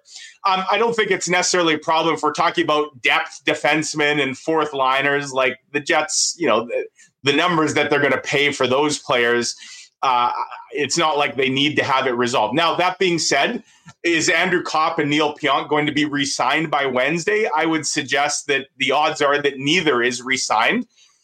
We are seeing teams certainly re-up with RFAs. I just think these are more difficult, more complex negotiations. The Jets would love to get both guys obviously locked up long-term if they can get the numbers where they want them. I do think Pionk's going to be the easier of the two. I mean, Kopp, of course, they already went to arbitration once. I think they really want to avoid arbitration a second time. If you go to arbitration with Andrew Kopp again, that player is probably gone after one more year, right? He's going to get an arbitration award that's going to walk him right into unrestricted free agency. And good luck signing the guy that you've now fought twice with on a salary. So you'd like some clarity for sure. And you'd like some clarity because if you're not going to re-sign Andrew Kopp, then you better look at trading him. And if you're trading him, is that a piece that brings you back a top four defenseman? If it does, well, now you've got another big hole up front. And how are you filling that? So these things, and Kevin Cheveldayoff talked the other day about so many decisions affecting other decisions and so many balls in the air right now. I can only imagine what what his office looks like with charts and maps and things like that, projecting this and that. It's a very turbulent time, no question about it. Yeah, and they're gearing up for what will be certainly a very busy day. And the funny thing about it is, Mike, and especially some GM jobs are different depending on the market and what you have to use cap wise and all of that. But I would imagine it'll be incredibly busy as far as contacting as many of these. And then they sort of realize, who do we realistically have a shot at? Who will consider Winnipeg as an option? And the priority has to be on the blue line. Assumably it is on the right side. And those guys that we mentioned, I imagine, will be getting calls right off the bat. If that doesn't happen, though, then you get back into scouring the trade market. And as you mentioned, Mike, there's been plenty of movement so far. It's not like players haven't been able to be acquired by the deal. But depending on who you're dealing with, you're either trading picks and prospects going forward. That's never really been a big part of the Winnipeg Jets' MO going forward to fill a particular need, which makes it that much more interesting considering the immediate needs they have. But at the same time, some pretty promising players that maybe aren't too far from being in the lineup in the relatively near future. For sure. And, you'd like to think you have a bit better read on where Heinola and Samberg are in terms of this coming season, right? And are both those guys going to be in the lineup? And you look at the left side, the Jets' left side, Derek Forbort, it would appear is not coming back, right? So you've got Josh Morrissey, you've got Logan Stanley, who you protected, didn't lose in the expansion draft. But let's say, are you projecting that you're going to have Stanley and Heinola and Samberg all somehow in the lineup at the same? That's a lot of youth, right? And those are all guys that would slot in potentially on the left side. So yeah, it's I go back and forth on what do the Jets need more? Is it the right side? Is it the left side?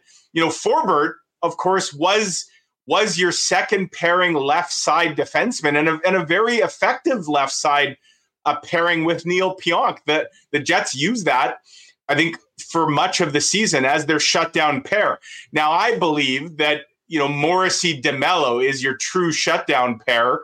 They certainly did a good job against Edmonton in the first round. And then DeMello, of course, goes down, unfortunately, with that injury in the first shift of game one against Montreal. And I think that, along with the Scheifele stupidity, is what cost the Jets that series. But Tucker Poolman is a guy that was, at times, your number one right side defenseman. So, if Forbort and Poolman both aren't back, those are guys that spent a lot of time in the top four. And we were already talking about the Jets needing a top four defenseman, even when they had those guys. So it really illustrates the work that Kevin Cheveldayoff has to do here. And, going back to Kopp and Pionk, yes, he's got some money to play with in free agency, but I'm not sure they know exactly how much they have to play with right now. And that's another little wrinkle in all of this. Yeah, no doubt about it. Could you see Stanley getting an opportunity with Pionk? I could, yeah, for sure. I mean, maybe is that your top four right now? The four guys we just talked about, is Morrissey, DeMello number one, and is Stanley, Pionk your number two? And then right now, if you were making a Jets depth chart based on what they have right now, I'd say, yes, that is your top four right now. And then, the other guys under contract, Sami Niku is still under contract. I thought the Jets might move him for a draft pick this past weekend. They didn't. Nathan Beaulieu, of course, is under contract as well. And he was injured toward the end of last season. But to me, Nathan Beaulieu, if you're slotting him in as anything but a seventh or eighth defenseman, then you haven't done your job this offseason. He's a depth guy, sure, but that's all he should be. And then, of course, Hinel and Sandberg. So, I mean, those are the 8 names right now that the Jets have. But so I would say Stanley, Pionk, barring other moves that are coming, that probably is your second pair. Now, is that good enough? Is that an improvement over last year?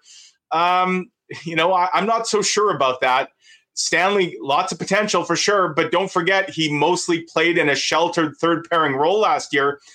I suspect that the Jets will try to get him some more responsibility this season, but would that involve a full-time kind of second pairing role? If I'm the Jets, to me, if Stanley's on your third pair this year for most of the season, that's probably the best way to use him, at least for his sophomore season. Yeah, I mean, it's certainly, he'll get more and more of a role on the PK. Although I will say this, listen, I give the Jets credit. The signing of Derek Forbort, they got nice bang for their buck. It's $1 million contract. He played significant minutes along with Neil Pionk. But we really did see the law of diminishing returns from Forbort throughout the season.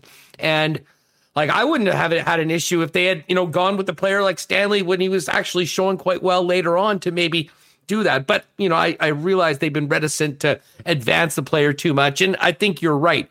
I think, a third pairing along with PK duties is probably where he fits in right now. And again, we're just talking about the way things are. I think everyone expects there to be a player or two that's added once we get through at least the first few days of free agency. And that'll be something we'll be following here. And I know you'll be writing about it on the Free Press throughout the next few days and weeks, Mike.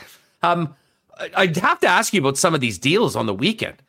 What was your reaction when you heard the ticket Seth Jones is going to be earning for the next 8 years in Chicago? Listen, I like Seth Jones. I'm not as down on him as some people were after the one season. Definitely could play on my team. But wow, he's now the third highest paid defenseman in the National Hockey League. And I don't know, it seems like Stan Bowman's doing a whole lot of big things right now. Wonder why that is, Mike. It's still not taking a lot of heat off the organization, but wow, what a swing for the fences. A huge price to pay up to get Jones and an absolutely massive financial commitment. Here's what puzzles me about what the Blackhawks are doing. You hear the term sometimes sucking and blowing at the same time. Are the Blackhawks, are they rebuilding? Are they retooling? They moved Duncan Keith, right? And, they have Kane, and Taze is apparently coming back this season, and who knows how effective he'll be after missing a year. They've got this strange, they're giving off vibes that they're not sure what they're really doing here. You either tear it down and sort of go full rebuild, or I guess they're trying to retool on the fly, but now they just committed massive salary and term. And they gave up a hell of a lot just to be able to then pay a massive price, right? Adam Boquist is a really good player. And I don't totally understand what they're doing. I could say that about a number of teams right now. I see what the Canucks sort of just did, and they shed some dead weight and some salary now that I guess helps them in the next year or so. But now they took on a massive cap hit and a player that certainly law of diminishing returns with Oliver Ekman-Larsson. Maybe he finds some new life with a new team, but yeah, there's a lot of head scratchers going on. I'll say this as somebody who loves chaos and action. Like we've got no shortage of it, that's for sure. And all this talk that the flat cap was going to create just sort of nothing and just boredom has actually been the opposite. Like it seems like there's a lot of teams hitting the panic button, or they're not sure where they are in their development phase, so they're kind of trying to do a whole bunch of things at the same time. Makes for some great discussion and debate for sure. Well, it does. And speaking of cap space, I mean, this is all in the, days removed from the expansion draft. And, we know that Ron Francis didn't have a lot of luck. Well, he had no luck, in fact, in getting NHL GMs to pay his price to decide on what to do. And they valued cap space over everything. When you think about what the value of cap space is right now, and I think specifically to those two trades that Arizona famously made for no return. Andrew Ladd was 2 seconds and a third. Gostisbehere was a second and a seventh. There certainly is a market being established right now on what the cost is to get out of some of these deals. Right. And we'll see Seattle do that on an individual basis, I'd imagine, with a few teams. But the Coyotes deal with the Canucks was fascinating on a couple of levels, Mike, in that they're taking three of the worst contracts in the National Hockey League all in one swoop. The other side of it is they get out of the Oliver Ekman-Larsson deal, who was disgruntled, wanted a change of pace. I'm not as down on him as maybe any others are. $7 million, not a great, you'd still like it to be less. It's the term and how long that deal goes. But from Jim Benning's perspective, I totally get why he made this deal. Takes care of a few mistakes, gets those guys out of Vancouver, gets a really talented young player in Connor Garland as part of this deal. And the bottom line is this is to make them better today and this year, because let's face it, if they're not better this year, Jim Benning's not going to have a job anyways. Yeah, and of course they also gave up the 9th overall pick to Arizona, so which I know a lot of people say, well, Connor Garland's a really good player, but they probably just lost a really good potential player in what they would have picked. But for Arizona, it hurts Arizona short term for sure. They're going to be terrible this year, Huss. And Jets fans should be really excited that they're in the Central Division. Right? I mean, they're going, and I don't know what Chicago's going to be like either this year. I don't know what to make of the Blackhawks, but you have two really interesting teams in Arizona and Chicago now within the Jets division. But Arizona, they're not building for next year. They're building for a few years from now. And all those terrible contracts, they expire after next year. So they're trying to set themselves up, obviously, for future success. And again, there's a new arena discussion going on. There seems to always be a new arena discussion in Arizona. But so they're planning for the future. And as you say, Jim Benning, his seat is a lot hotter than it is in the desert right now.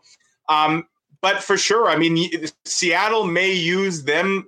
Ron Francis may use his team now and that cap space, weaponize it to almost act as a brokerage firm, right? Maybe they take on some bad contracts to teams that want to make other moves but need some financial help. So, that's what teams with cap space do. Steve Yzerman did that with the Red Wings and has done that with the Red Wings, and they've now reaped the reward. They got a nice piece like Nick Leddy. That's how you try and get better as quickly as possible. And for the Seattle Kraken, they're trying to build from the ground up.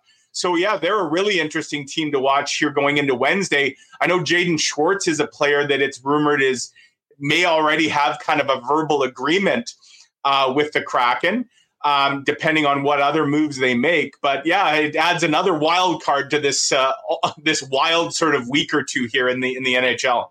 Oh, Mike's with us. Hey, by the way, great to see everyone filling up the YouTube chat. If you haven't already, do us a favor, hit that thumbs up button, give us a like. If you're watching on a mobile, you can just close the chat, hit that thumbs up, big help. And if you haven't already, make sure you've hit that red subscribe button and join us daily here on Winnipeg Sports Talk Daily.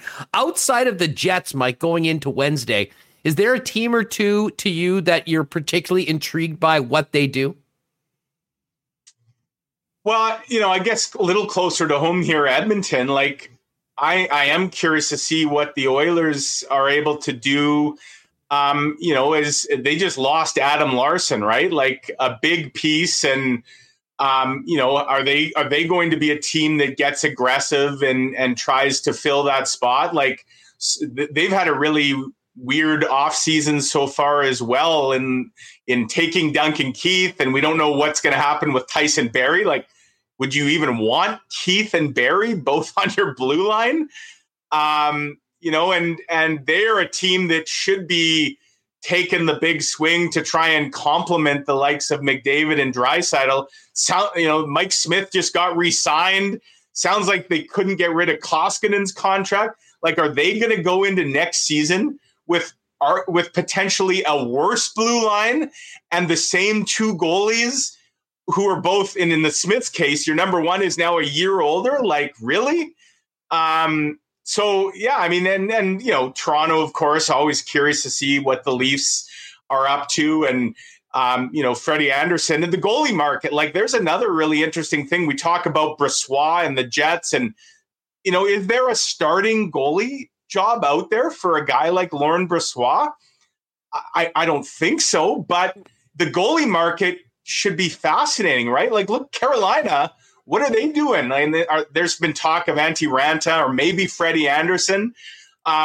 So, there's a lot of really interesting storylines to kind of keep an eye on. But certainly here in Canada, Edmonton and Toronto are two teams that I'm really curious to see, in addition to the Jets, what they do. And then, how the dominoes kind of fall with regards to the goaltender market. Well, and you know what? The other team I'll throw in there, and I'll be getting a lot of Flames intel this week as I'm doing the big show all week with Pat Steinberg in Calgary on 960.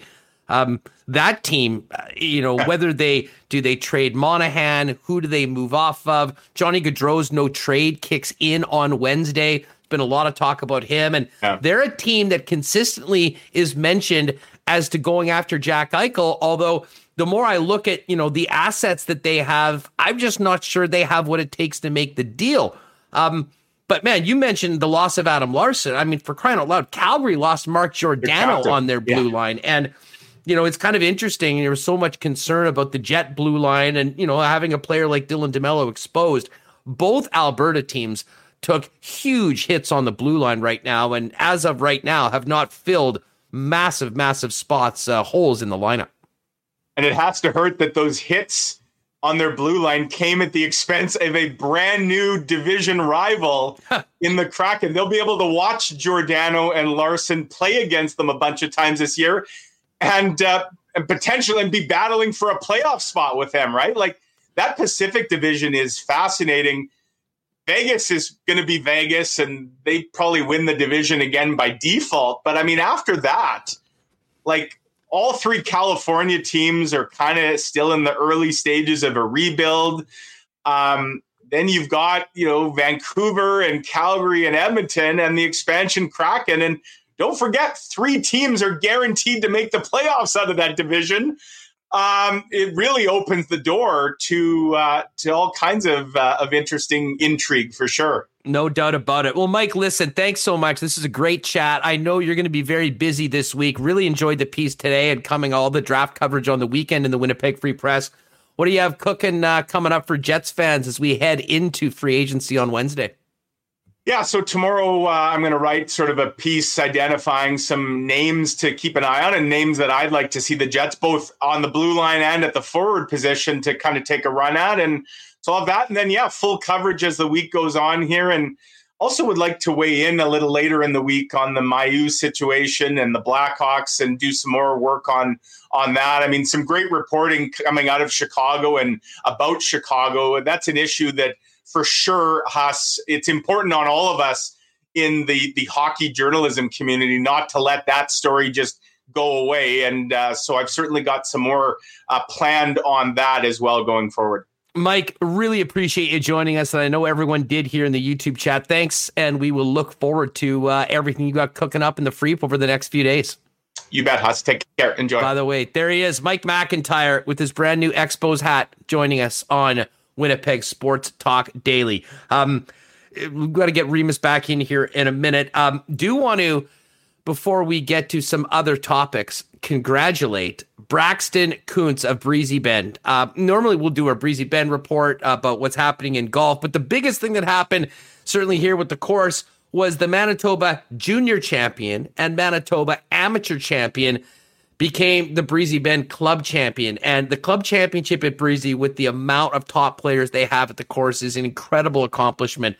I think he is a lock for the Manitoba Golfer of the Year, but a big congratulations to Braxton for that big win as the club champion, following up his Manitoba Junior and Amateur. If you got some young golfers or you're thinking about a home for the family golfing next year, Breezy Bend Country Club, breezybend.ca. Give Corey Johnson a call, get on that waiting list, and enjoy one of the great golfing spots in Manitoba with that beautiful 19th hole patio, great junior program, ladies programs, and more.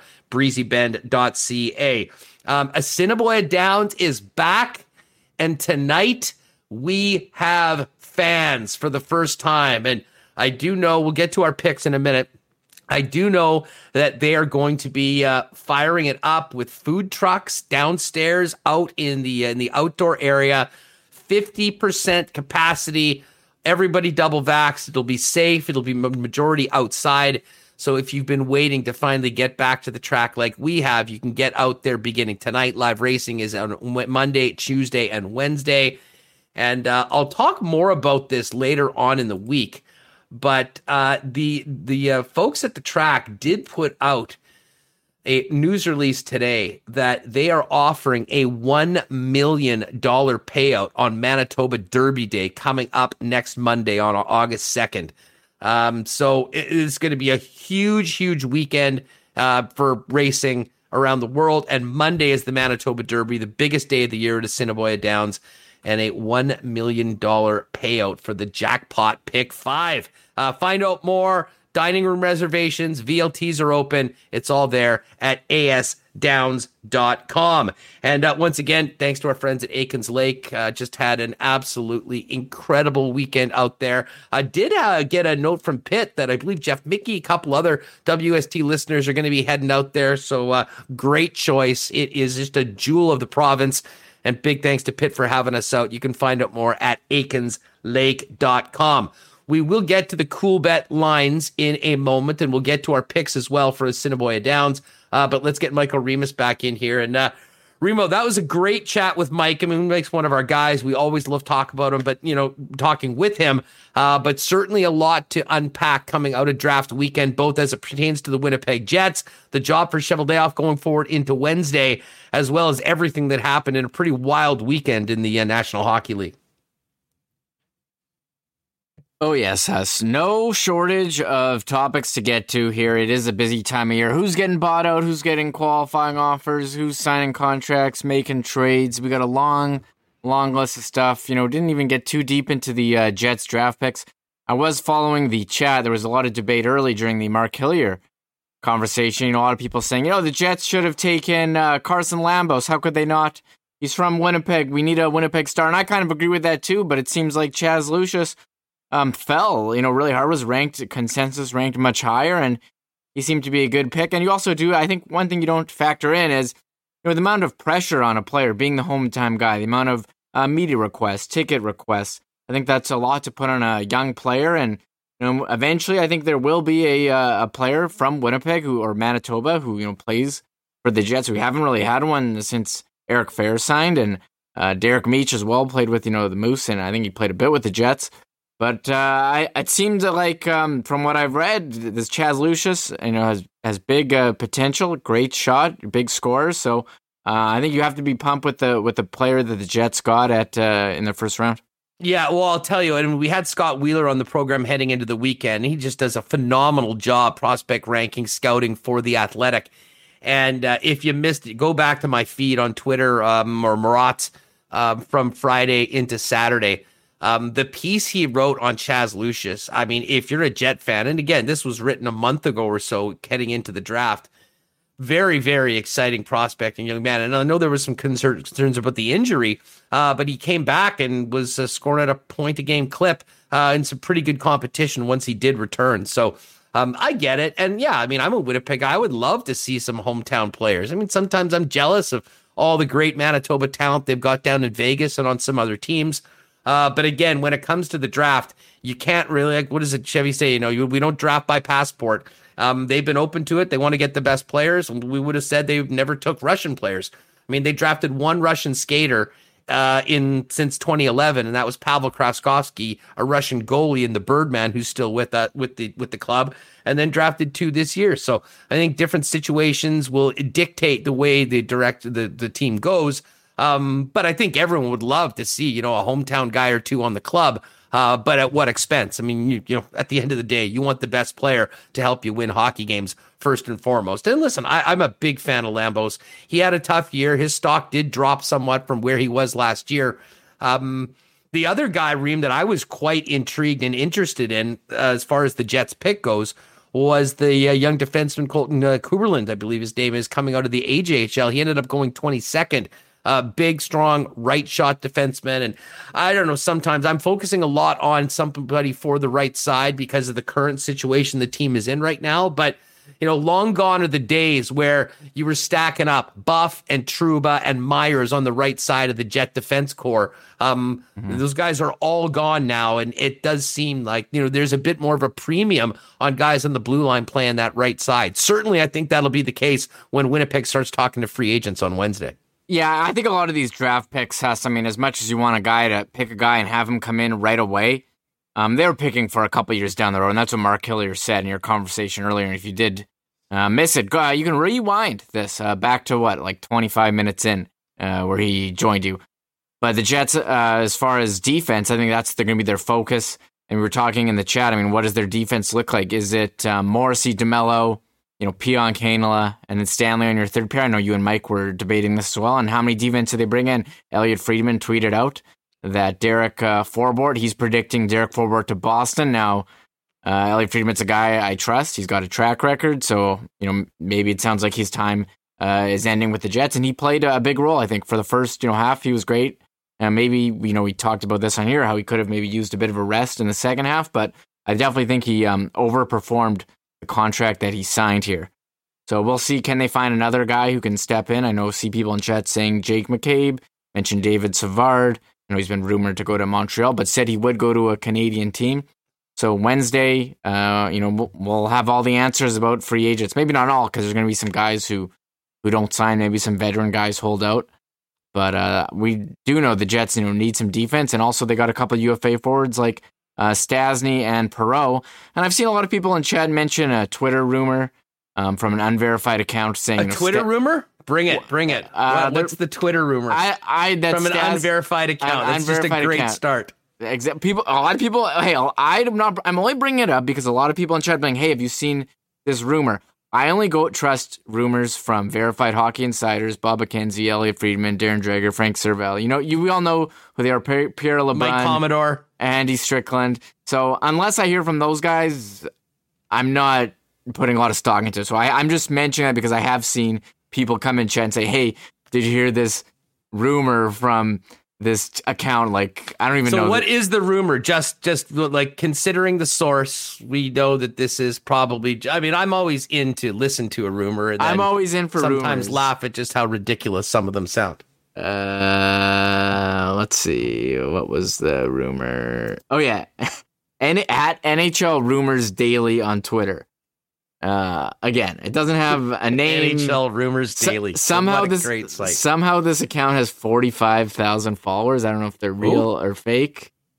If it's so, I don't know. Maybe it's on Twitter. It must be true, but obviously legit. Yeah, it says appears there's significant traction. Paul Stasny re-signing with the Jets, awaiting numbers. Again, I don't buy it if it's not from one of those guys. I hope that's true. I will tell you that. And as I just mentioned to Mike, I have a ton of time for Paul Stasny. I think he's he's important on the ice, and I think he's maybe as important off the ice for the Winnipeg Jets. And, in some ways, he was sort of the conscience of the club. And listen, I know Blake Wheeler's the captain, and Blake is, Blake is Blake. He kind of does his, handles his business as he does, deals with the team and his teammates as he's done. And certainly they love him and what he does as a captain.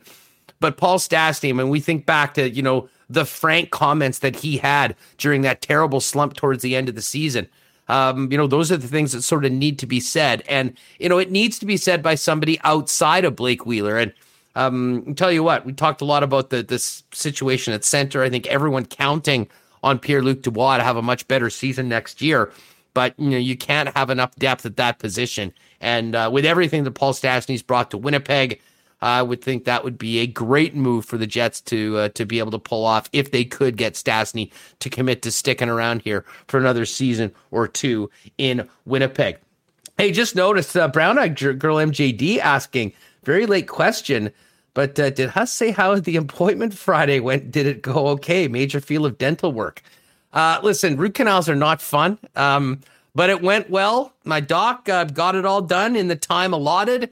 I had a chipmunk face for about the next 24 hours, and now I'm back. So the grill is intact. A special thanks to everyone that popped in the super chat for the Gold Tooth Fund.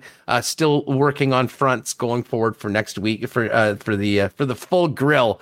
But as of right now, feeling much better. Appreciate you asking. Didn't get the gold in. We're working on how the final look is going to be, BA, going forward. Remo, I do want to get to the cool bet odds. I also want to get to our picks. But before we do, let's quickly talk about the Olympics. First of all, are you into the Olympics? And I would love everyone in chat, if you're with us, have you been watching it? Did it sort of catch up on you once you found it was on? Did you find yourself watching quite a bit of it? Or have you been slow to get in? It's been such a strange lead into the Olympics, and it's been very unfortunate with everything that's happening in Japan and the shutdowns, the no fans, what the athletes are going through. I mean, I know there were a lot of people complaining, cancel the Olympics. I'm not there at all. Much like we heard the same people saying that when the NHL was going to play. These athletes deserve the opportunity, especially the Olympians. They work so hard. This is often their one chance to compete on that world stage. And even if it's not an ideal situation, I think they do deserve to it as long as they're, taking all the proper safety protocols. You certainly don't want any big explosion of the virus in the Olympic Village, which there apparently has been some transmission there. That's very concerning. But simply for the athletes, it's important that they get an opportunity to do it. And what a weekend it was. Maggie McNeil, Remo, winning Canada's first gold medal in the 100-meter butterfly.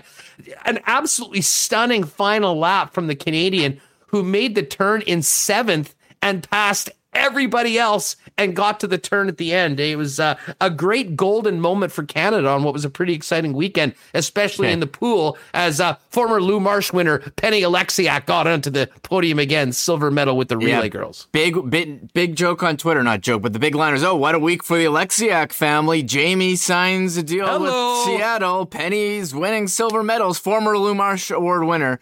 It's funny, I was watching that Maggie McNeil race on NBC.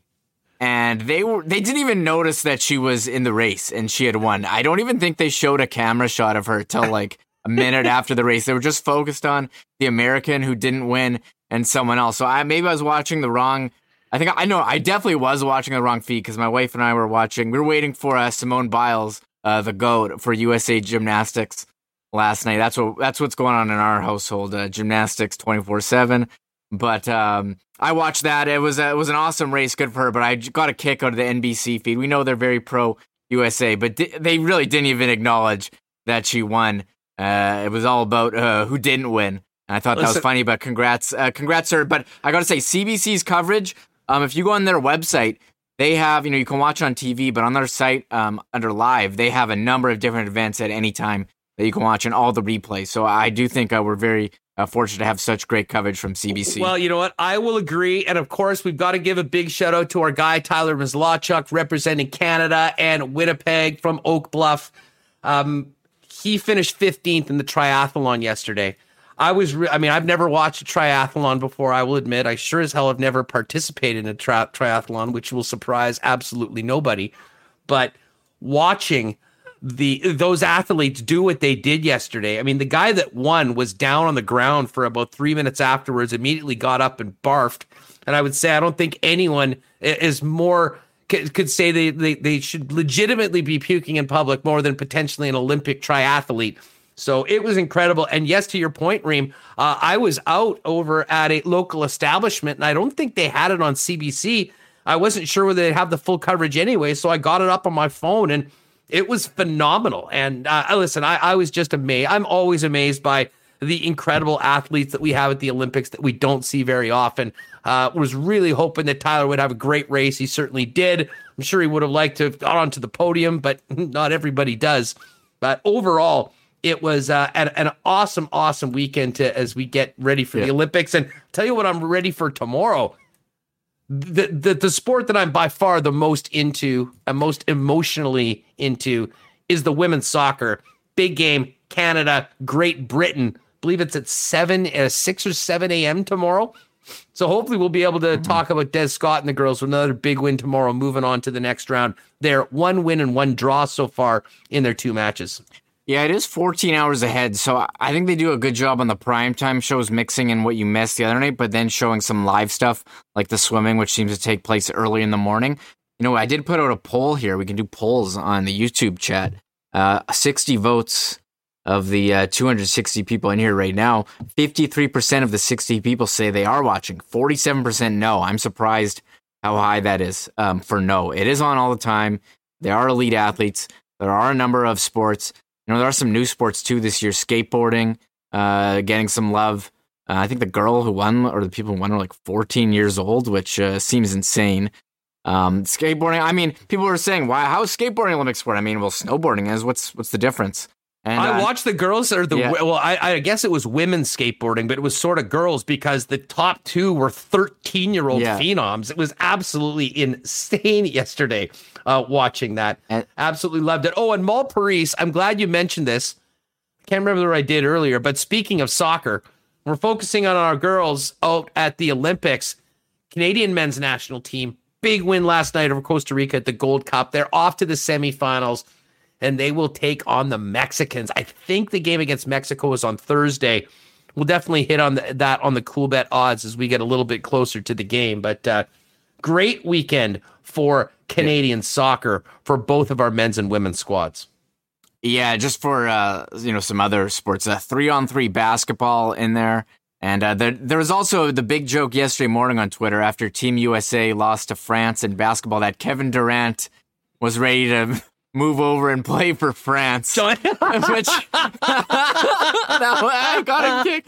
People were just photoshopping Durant's head on a France player's body with the jersey. I mean, that doesn't get old. I mean, you can rip nice that guy. Parisian cafe, Durant with some cheese, maybe some wine, turning into it. It was great. That was such an insane upset. We were talking on the Lock Shop earlier today with Chris Abbott, and he said France was 8 or 9 to 1 as an underdog to win that game. So very rarely will you see a dog bark that loudly, but they did. And that USA team now, between playing before the event and now, is 2-3. So you'd have to think they are, however, Reem, 41.5-point favorites over the Iranians in their next game. Big revenge game for Team USA, I expect. Yeah, we'll see if they can.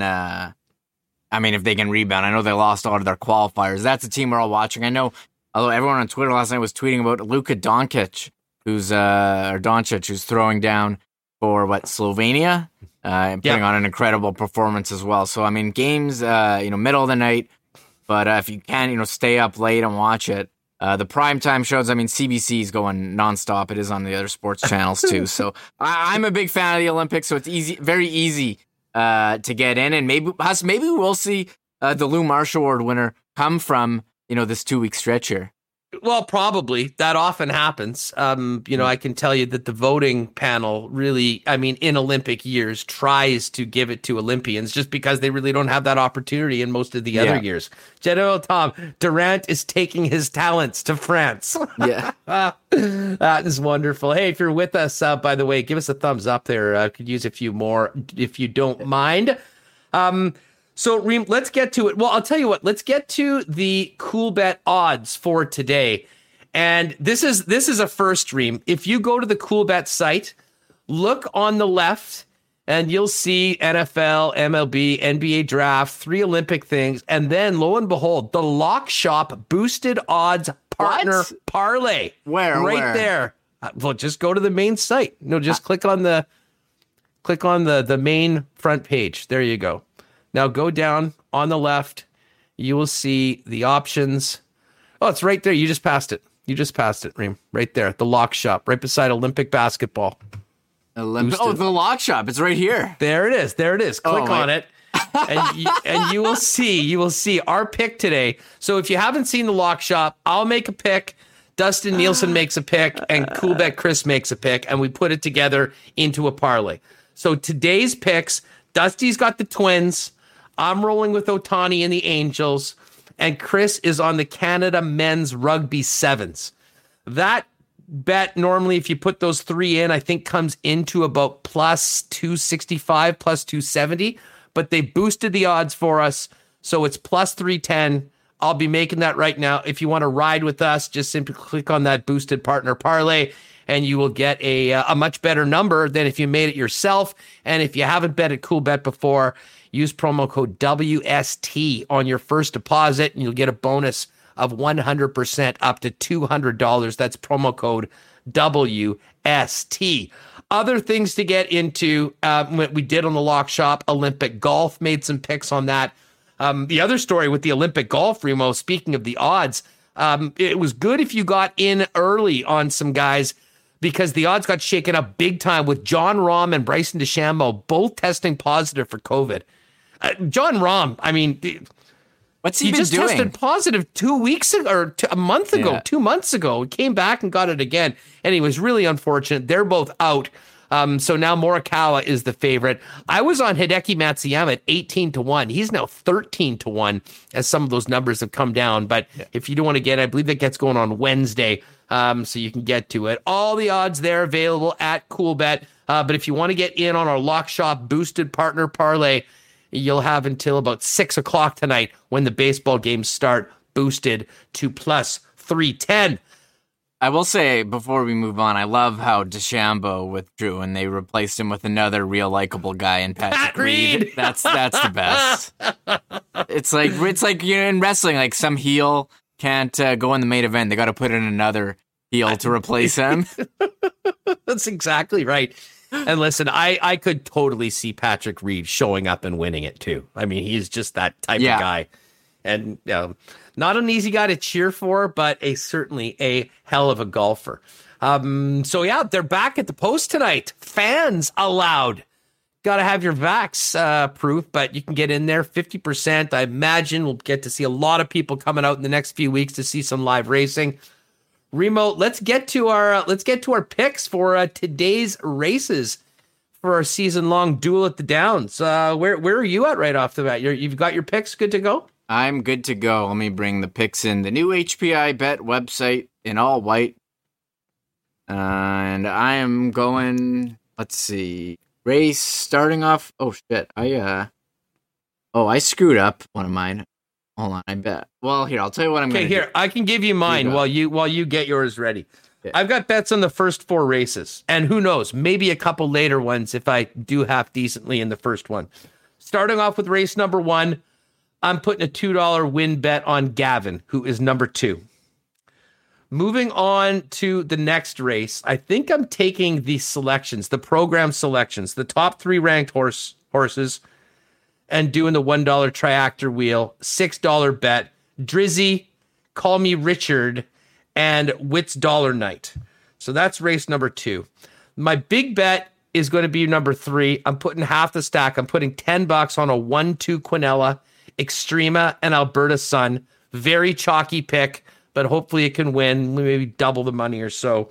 And then the final bet of the 20, every time you get with it, race 4, not a lot of track history on most of these races. So it's horses, I should say, a little bit more of a crapshoot. So we're going to go with Jeannie Deans and Hatshepsut.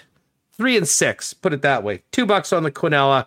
Those are my $20 of bets today, and hopefully we'll get some winners. Where are you going, Reem?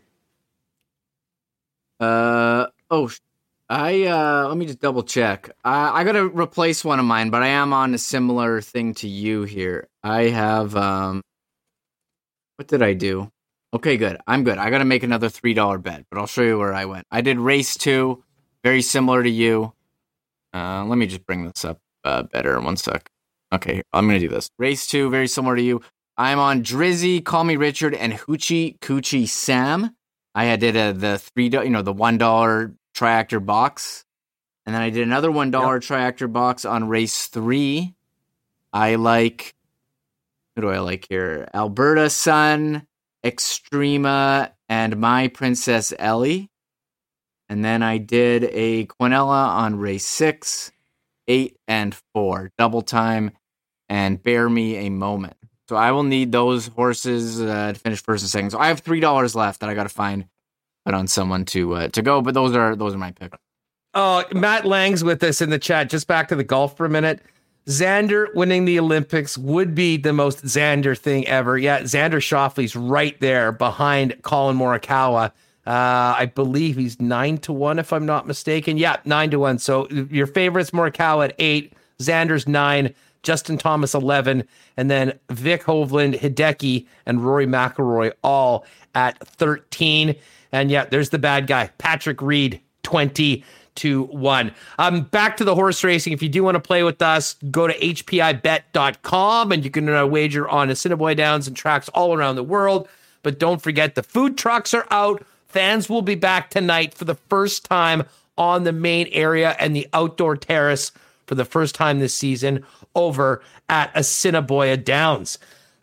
Great show today, Reem. And I guess, we should, before we go, once again, big thanks to Paramount Services, our newest sponsor. If you're looking for a gig, they're looking for technicians and much more, go to ParamountServicesLTD.com and check out the careers section. You can also go to our website, click on their site on the sponsor page, and it'll take you right there. Royal Sports, the Nick and Nicky DQ Group, Not AutoCorp, Little Brown Jug. Don't forget, free delivery up until the 31st, free home delivery using the promo code WST100. Big thanks to Dustin and the gang for stepping up with that. Of course, Boston Pizza, Assiniboia Downs, Aikens Lake, Breezy Bend. Congratulations to Braxton Kuntz again. What a season he's had. Breezy Club champ, Manitoba Junior champ, Manitoba Amateur champ, and Coolbet Canada. And you can still get that Lock Shop boosted odds partner parlay with the Twins, Angels, and Canada's Rugby Sevens up until they throw the first pitch tonight. Remo, great start. And, again, thanks to everyone. 100 episodes. It's sort of flown by. Can't wait for the next 100 and the next 100 after that. But we wouldn't be able to do it without the sponsors that I just mentioned. And, of course, everyone for popping in and making us a part of your day every day on Winnipeg Sports Talk. And Reem, I imagine the rest of this week is going to be wild. We've got free agency coming up on Wednesday. We will speak with Mark Morrison, the new head coach of the Manitoba Moose, tomorrow. We'll check in on Bomber training camp. We'll have more on the Gold Eyes. Tickets go on sale tomorrow for Gold Eyes season. The Fish are back August 3rd. And then, Remo, we're going to have this crazy week. We'll go into August long weekend, come back with the show on Tuesday, 48 hours away from Blue Bomber kickoff, and the CFL returning on the 5th of August. Yeah, it is a long weekend, so we'll have to get our CFL fantasy DraftKings pool ready. I saw some people talking about the TSN one as well, but I prefer the DraftKings scoring and lineup system.